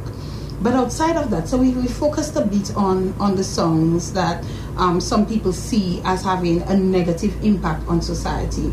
But you made this beautiful, I don't know if it was lyrical or not, whatever it was, but during Independence, all I know is I heard this rhythm and I loved it. Yeah. Tell us about that. Well, what happened is it was Tilly. Tilly is my manager, Tilly Thomas, and this guy Frosty. And he might agree to do something for the Independence season. So I was like, okay, I'll think of something. And then you see people like things that are different and unique, and I always try to be out of the box. So now, I remember the time I was playing for this group called Bracket. It was an African group in St. Martin. And sometimes they would come and chant, but not really even know lyrics, just chanting, give you a melody and you vibes it.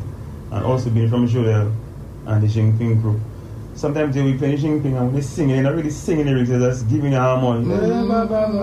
So I found something that... Sometimes saying words without saying words. Yeah, you know, so something similar, nice melody. So now what I wanted now, I wanted to give people something that everybody could relate to. Because a lot of people in Jamaica, they can't really speak Creole and understand Patois. I mean, I have some that can speak it, but the majority of the young generation come, they don't understand it. So I say, I want to give them something they can understand. Give me the Lamui and the Hawaso, everyone know what that means. And then let's give them something they could just chant. So that was the whole concept behind it. And then eventually I was going to turn it to a full song. Okay. So yeah, that was the whole concept to give people. Did you turn it into the full song? Well, I was going to turn it into the full song, but then after that I realized certain people wanted to take the song for themselves. So I decided to like shut down the project. Oh, I see. And I say like for the upcoming Independence season, then I'll give people the full vibes. But what I like to do with my music, that's why I started something called Radio Friday. Every Friday I would do something different. Just come in studio and create something out of my head. I like to experiment on social media and see what people like. So I see what people like that kind of vibes, then that can make a full song.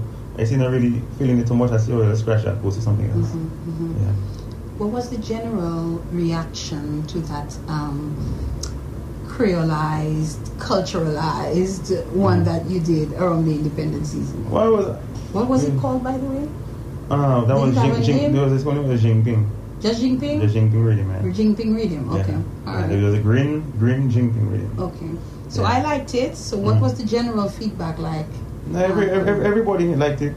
Some people at first say, what kind of song is that? But when they start listening over and over, they would catch on them and start to sing it. Yeah, I got a lot of love for that. A lot of people reached out and showed me like, you know, they like that kind of vibes. And my thing is always trying to show evolution. So I'm trying to give you the Jingping, keep the culture, but still coming from modern type of vibes. And that was excellent. I think, you know, everybody could appreciate that one you did for the Independence season. let's talk about bouyon. Let's transition into bouyon. What is your understanding of what bouyon music is?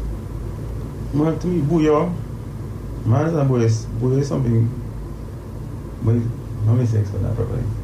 Yeah, bouyon to me is the groove of Dominica, and so a lot of people try to say, what does make bouyon? And I watch other bands try and play it, but you have to be from Dominica to understand what bouyon is, because I already see Casa, all different types of bands come and try and play bouyon, and it just doesn't sound like bouyon. So my understanding bouyon is something like a groove, a heartbeat of our culture, transfused with a little bit of Cardas, mixed with a little bit of Calypso, and I think bouyon is something that there's not one word to describe it, because if you listen to Triple K, they play bouyon songs different from what WCK. Rory had something separate, First Series had something way different, MFR had something way different, so you can't really define who bouyon is that. I think so you don't think it's a specific sound? Do you think that each person gives it their own spices? Yeah, I wouldn't say, I think it's a specific song, but it's a specific groove. Yeah, certain bounds. Yeah, that what gives bouyon a drive. The drive for the bouyon. Once a song has that kind of drive, then I think I'll call it a bouyon. Do you produce bouyon music? Yeah, you sure. Produce bouyon music? In my last album, my release was a live bouyon album, strictly bouyon. Strictly bouyon. Do you think that you are producing a different style of bouyon, a modern style of bouyon? What is your take on what you produce? Well, I think my bouyon is different, especially when it comes to the music, and that was my goal, to make sure that the music is mature behind it. Because that last album I released, the live album, it took me about 14 months to put that album together. I had a bassman from England, a guitarist from Australia, a keyboardist from Texas, a drummer from St. Martin, and then me, and so I had the backups to put it together, put the musical arrangements together. So no matter what people can say about my lyrics, when it comes to the music, it is very mature. And I can tell you straight off, like, there's no band or no one has executed the bouyon musically on that level up to this date. So how did that work out with these musicians all over the world? Okay, what happened is, well, I started the draft, we had a group chat, and I tell the guys, what do you think about this? And they said, okay, we can add this in, whatever in. And if you listen to the live album, there's some gospel in there, there's some country western in there, there's some rap in it. So yeah, so we created a group chat, and what I was saying, my ideas of the songs I had in mind. And we didn't have the lyrics yet, we were just working on the music to make sure the music was there. And over the months, we add change, add a little bit of gospel, a little bit of R&B, a little bit of country western, a little bit of salsa, a little bit of rap. So we're just trying to infuse everything into one and make a bouyon song and make it be a seamless transition. Because if you listen to the album from start to finish, it never stops. It's just like from one to the next, to the next, to the next. And I think we executed well. We had a deep appreciation for the music, especially in the European countries and the American countries. And where can one find that album too? Well, if you know, you can find it on YouTube, have it on Apple Music, all the platforms, Amazon, what else is there? Deezer, Spotify. Yeah, it's online. And we will talk in a while about the music and your livelihood, but let's talk about Calypso. So this year I heard this guy entering the Calypso arena, but upon investigation I was told it was not your first year. Was that your first year? Well, that's my first year officially. That was your first year officially entering? Yeah. Okay. But I was told you did something the year before, no? What happened is, I wasn't trying to be in Calypso. What happened last time? I wasn't trying to be in Calypso. Yeah, this is the first time I released a song, I Don't Mind. If I see a pretty girl, I Don't Mind. It's a song I was making, it was a Rachel Friday song. And then Celia said me like, Rich, send it for the Calypso. But I didn't really make that song for Calypso. That was for me, messing in my studio. But guys liked it so much, you wanted it to be, but I didn't really send it in. Whoever sent it in, that wasn't me saying out to be in Calypso. Okay, so that wasn't a Calypso, so I understand. Yeah. So, but this year, for 2022, you sent in a song. Yes, I sent a song. Was it called Mr. Pooh? Yeah, it was. Mr. Pooh, somebody says Pussy, everything. Where was it, Mr. Pooh? I don't know. What did you enter it in the competition as, Mr. Reach? Was it Mr. Pooh? No, it was Mr. Pooh. I think it was Pooh C. Yeah. That's in Pooh. Yeah. Maybe a hyphen and SEE. Yeah. I think it was something like that. Yeah, Pool C. Right. Yeah. So you entered Calypso with that song. Mm-hmm. What was the thinking behind entering the Calypso competition, one? Mm-hmm. And what was the thinking? Give me the reasoning behind Mr. Pool or Pool C, whatever the case is. Well, the reason for entering the Calypso competition was just to show my versatility. As I said to this year, if I do something for Independence, I should do something for the Calypso season. Okay. And then the idea came from my uncle in St. Martin, Edward Bowers. He was telling me, for the longest while, how much is now? He told me, you have a song we think we can do. But I'm a blind man named Pooh who couldn't see. But then a miracle happened and Pooh could see everything. So that was the idea behind us. Went on that idea. It was me and Jolly. Yeah, we spent about the day in the studio writing the song, putting it together, and that's what they came up with. And that was it. Yeah. And then you came and you sang the song. Mm-hmm. Again, different reactions to your Calypso. Yeah. I'm sure you were not surprised. No, I was surprised. People say I'm a controversial artist, and it might be true. Yeah. But I realized that sometimes the controversy sells, and you really trying to get people's attention, you have to come with something different. Mm-hmm. Yeah. So the song was simply about a blind man who could not see, and then a miracle happened. Mm-hmm. His name was Mr. Pooh, and he could see. Yes. Simple as that. Simple as that. And you brought your song to the Calypso Arena, and you made it to quarterfinals. Yeah. And you didn't go beyond that. Were you disappointed? Really and truly, my goal was, we had quarters away, go straight semis. I think semis and... Semis you went to? Yeah, semis, yeah. You went semis? Oh, yes, yes. No, that's didn't right. Have quarters, yeah. I have all people who is into Calypso should remember that. Yeah, so we went to the semis, and I know that my song different from the Calypso vibes, and I wasn't really trying to be in a competition. I just came out to entertain my fans and show them a different side of Rich. And you enjoyed doing that? Yeah, I enjoyed doing that, yeah. Will they see more of you where Calypso is concerned? I'm not sure, but maybe. Maybe. Yeah, maybe. So I think probably you should try again. Give it another shot. Probably start thinking about your song. And whereas you may want to do a song with some level of masking, you can still do that. But let's probably be a little bit more... a little more, how would I say it? Within less smart? Yes. Mm-hmm. I personally like this song. Yes, because you're not bad in terms of the singing. Yeah. So I think I would like to encourage you then. Let me put it that way, to come forward again next year. Yeah. But whether you choose to be controversial or not, it is up to you. Yeah. Whatever direction you decide to take, but don't just give it up this time around. Think about it, okay? Yeah, think about it. You think about it. What other type of music do you produce? Basically, I produce every type of music you can think of. Mm-hmm. Yeah. At the end of the day, when you train in classical music, it makes it easier to grasp different genres of music. Mm-hmm. So if you want the gospel, you want it, because that's what my plan is doing too. Mm-hmm. Listen to gospel album, I don't know, but a gospel album is in the future. Yeah, in the future. In terms of producing, though, is there another album in the works, and what type of album will that be? Well, yeah, actually, I have two albums. I have a slow, groovy album and next Boyo album. Timelines?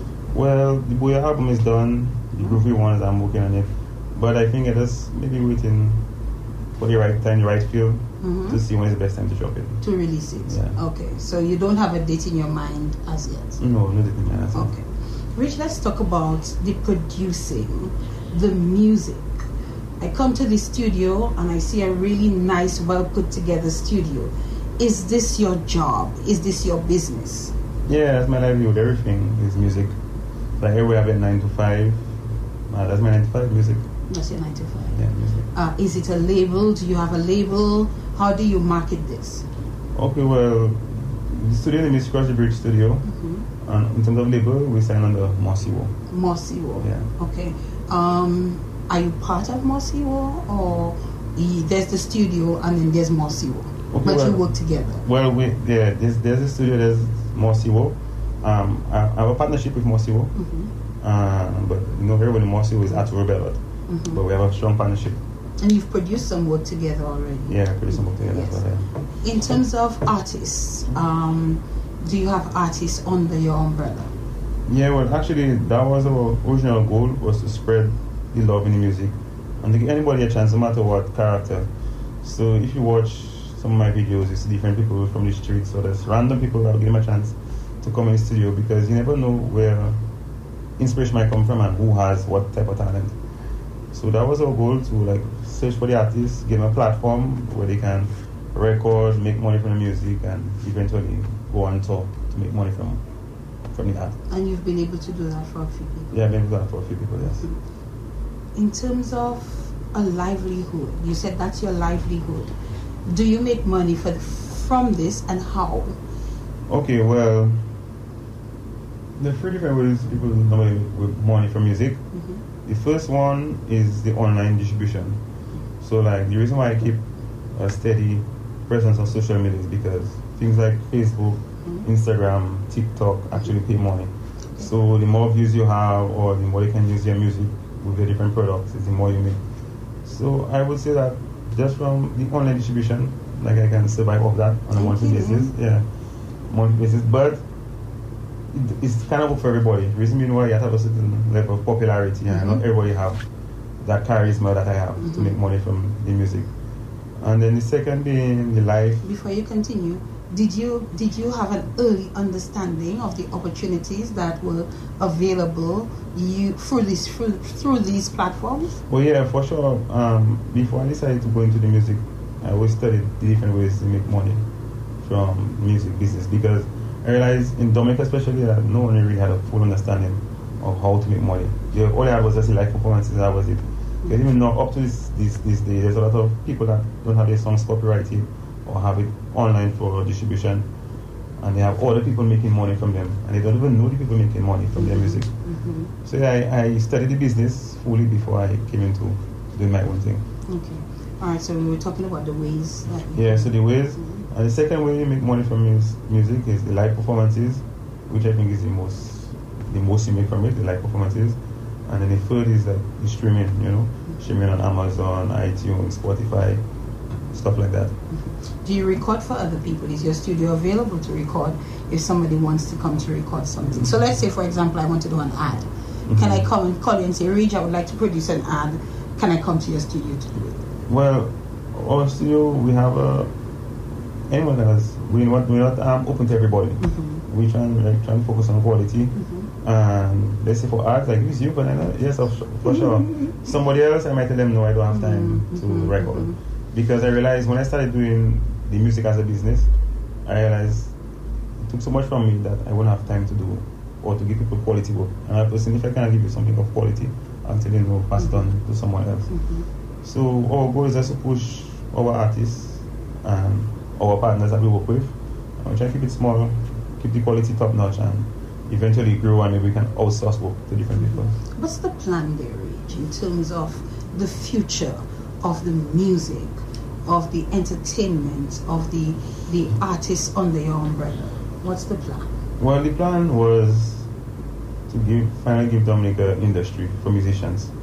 Because right now, you have to be honest, let's say there's this artist from wherever that wants to do music full time.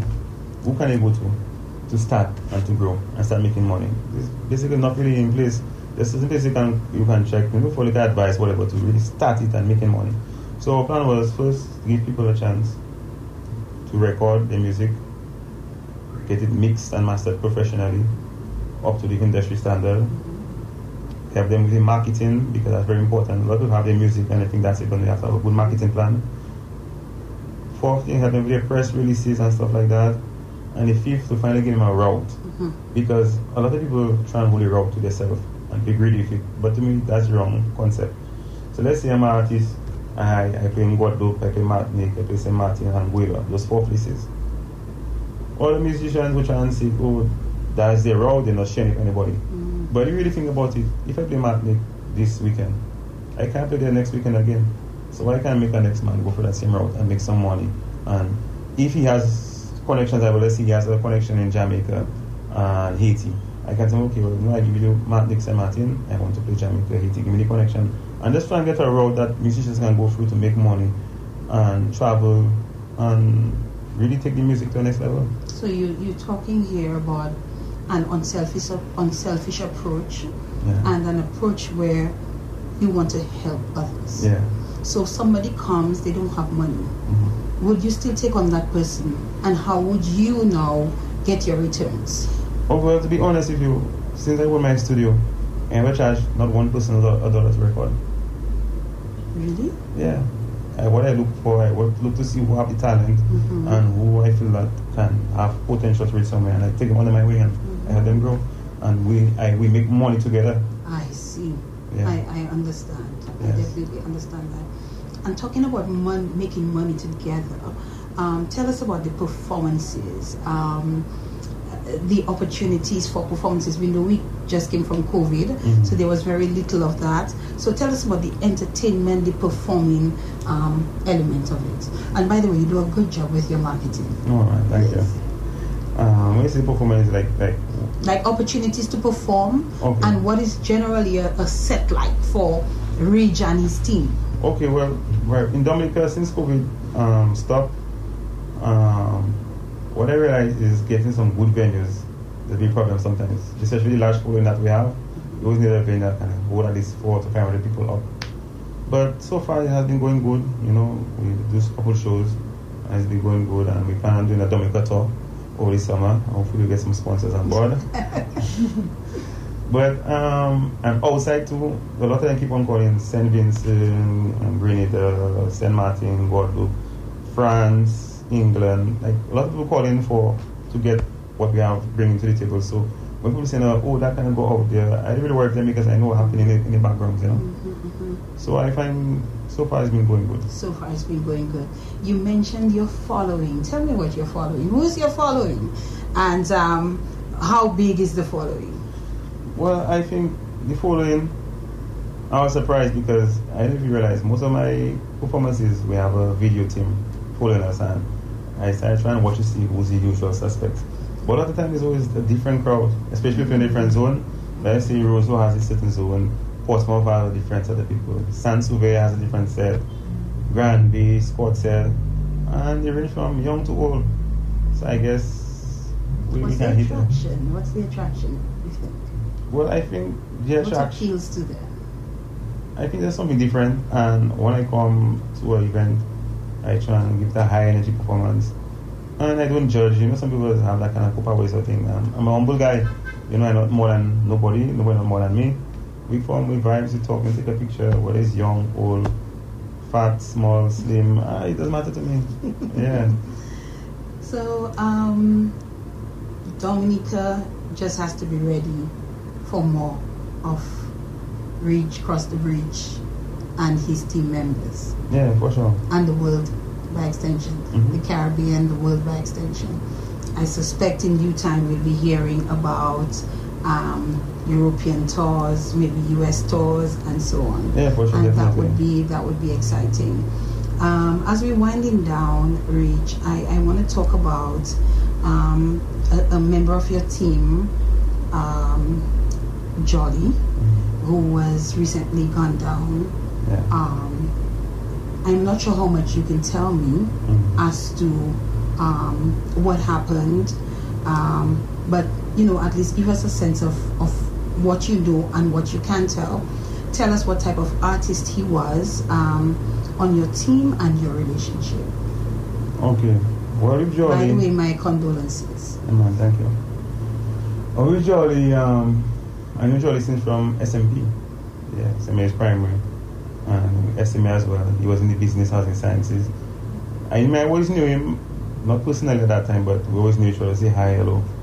And then we got close when I came back down to Dominica doing the whole music vibes. Because I remember before, during my high school years, they had a group called Mercy Crew, and they were doing music and stuff like that, along with Dada. What I can say about Jolly, for sure, he was like a brother to me. Nothing was ever too hard for him to do for me. People say all stuff about him, but any day, he's like your brother is your brother, your mother is your mother, no matter what it is. And he had my back 100%. And what I know is that he was gone down in Bathurst State, somewhere where he normally frequents. They shot him. I think it was something organized. I don't know what happened, what is the reason why. because when I was with him was more on the music part. Right. Yeah, and that's why I really trying to push the music part and put people in a different direction. But yeah, that's a sad situation. And I feel a big part about him lost now. Where were you when you heard the news? Well, when I heard the news, I was sleeping. I was up by my girlfriend, up in Bellevue, sleeping at the time. And then someone commented to me like, "We should go and check Jolly, not well." So I think he's really sick or something else. I said like, "Where him?" They say, "Yeah, he's there, ambulance come for him." And then on the way driving down, I see his father called me. And his father told me like, "Yeah, they shoot Jolly." I said, "What?" He said, "Yeah." So I think on my way down, I can see what happened. And then there was a friend of mine in this. She was texting me and telling me, "Rich Jolly's in the hospital. He's not looking too good." I said, "He's still alive?" She said, "Yes." So I went to the hospital, and then like just before I reached, she called me. She messaged me and told me, "He's gone." And I just feel like my heart just dropped. What do you remember most or best about your friend? Well, last thing I remember telling him, I said like I'm proud of him, you know. He's like, "Proud for what?" I think like, "Yeah, you're pushing the music vibes and helping the whole vibe," because he was also a chef as well.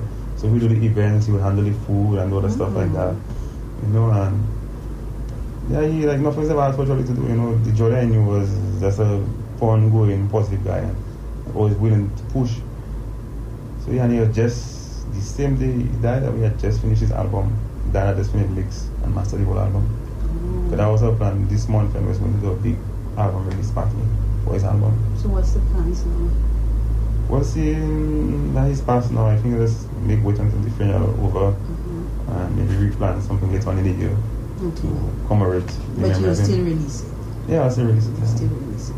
Yeah. And he'll want it released, and his family too as well. Okay. So let's talk about the future for you. What does the future look like? Well, so far, my plan is eventually to be someone like, I don't even know, Dr. Dre. Let's be a producer and let's have an industry going that can just push artists through a certain medium, help them to record, go on honing in their craft, whether it's booyah, gospel, soca, zouk, and just help them make money and bring Dominica to a higher level. That's really my goal. So just bring the music industry to where it's supposed to be, because those before us didn't really leave nothing much for us younger musicians to really follow through or make money from. I mean, like with Trinidad and Jamaica, I've been to those places, and like when they see like an artist coming up and it's really hot, they have a whole route to send him through, because they have so much artists that have gone through the same process. But with Dominica, we don't have nothing for a young artist to go through, a process to go through to hone their skills, get better, and start making money, because there's different levels of entertainment and venues. So sometimes, when I just started playing music in Dominica, the venues were smaller venues, we can hold like 100 people, stuff like that. Right now I cannot even think of going there because it'll be way overcrowded. But the other artists that are coming up, I can push them to the same route, you know. They can build a fan base, get to hone in their live performance and stuff like that. So really my goal is to just set up a music industry, spread out my wings, get other people involved, because I know I cannot do it on my own. Everything is a team. And so far I have a strong core foundation, me, Arturo Bellot, TD and Frosty. And it's from there just really trying to make it, build it into an empire, I would say. Looking for any support from, let's say, government, the cultural division and so? Well, what would you like if you were to say something to them now? Well, it's really actually, I'm the person I like to look for handouts, because everything I did I done my own. I never once go and look out. And to me, people would more come and invest in something this is already running and already making a profit. So my goal is to show everybody that hey, the music can make money. Yes, what I've been making from it, and if you want to take it to the next level, then your support is appreciated, but not really needed. Any message for those out there who probably have a misunderstanding of who you are and the music that you produce? Well, I'm just a humble guy that have my bills to pay and my child support. I'm a father first, entertainer after. Anybody trying to do music, you have to understand, it's not an easy road, and just like how if you work in my flow, you work my flow, ask the fans, I don't know that name. You work my flow, yeah. If you work in my flow, ask the fans, or for the police, it's a 9 to 5, and you have to attack the music like it's a 9 to 5. You have to put in the work, and most of the times you put in the effort and you put in the work. Most likely you might not reach Rihanna level or whatever, but you'll be successful enough to make a living of the music. Because there are a lot of gigs, apart from Booyah, when I was doing my gigs in St. Martin, with different reggae bands, there was like some steady gigs where you get like maybe 400 for your night, 500 for your night, or 1,000 euro for your night. There's gigs like that around that you can, do to make a living from music. So just doing your work, do your homework, study the industry, watch the type of music you're playing and the niche you're targeting and push forward. Tough times never last, but tough people do. Do you consider yourself to be a tough person? Yeah, for sure. I say the harder the battle, the sweeter the victory. So just pushing forward and doing what I have to do. Have you overcome some challenges over the years that probably led you to have that mantra? Yeah, a lot of challenges, and to be honest, that pillow was from someone very special, close to my heart, that printed that pillow for me. Okay. Yeah. Rich, thank you so much for agreeing and taking the time to have this conversation with me for my In the Spotlight TV series. I think even for me, I have gotten a better understanding of you as a person, as an individual, even outside of the music and the lyrics and its content. I think you have a good heart, and I think you have good intentions, especially with helping other musicians who are not able to help themselves. And I do hope that you continue with that posture, that you continue to assist those who need assistance. If they decide that's what they want to do, that is what they want to do. And if you can open that door of that studio and welcome them in and assist them, not only with the production, with the marketing, with getting opportunities to perform, I think your business is only going to flourish more. Thank you again, and I wish you well. Well, thanks for that, and I appreciate you and GK coming through In the Spotlight. That's it, right? Yes. In the Spotlight, cross the bridge. Oh!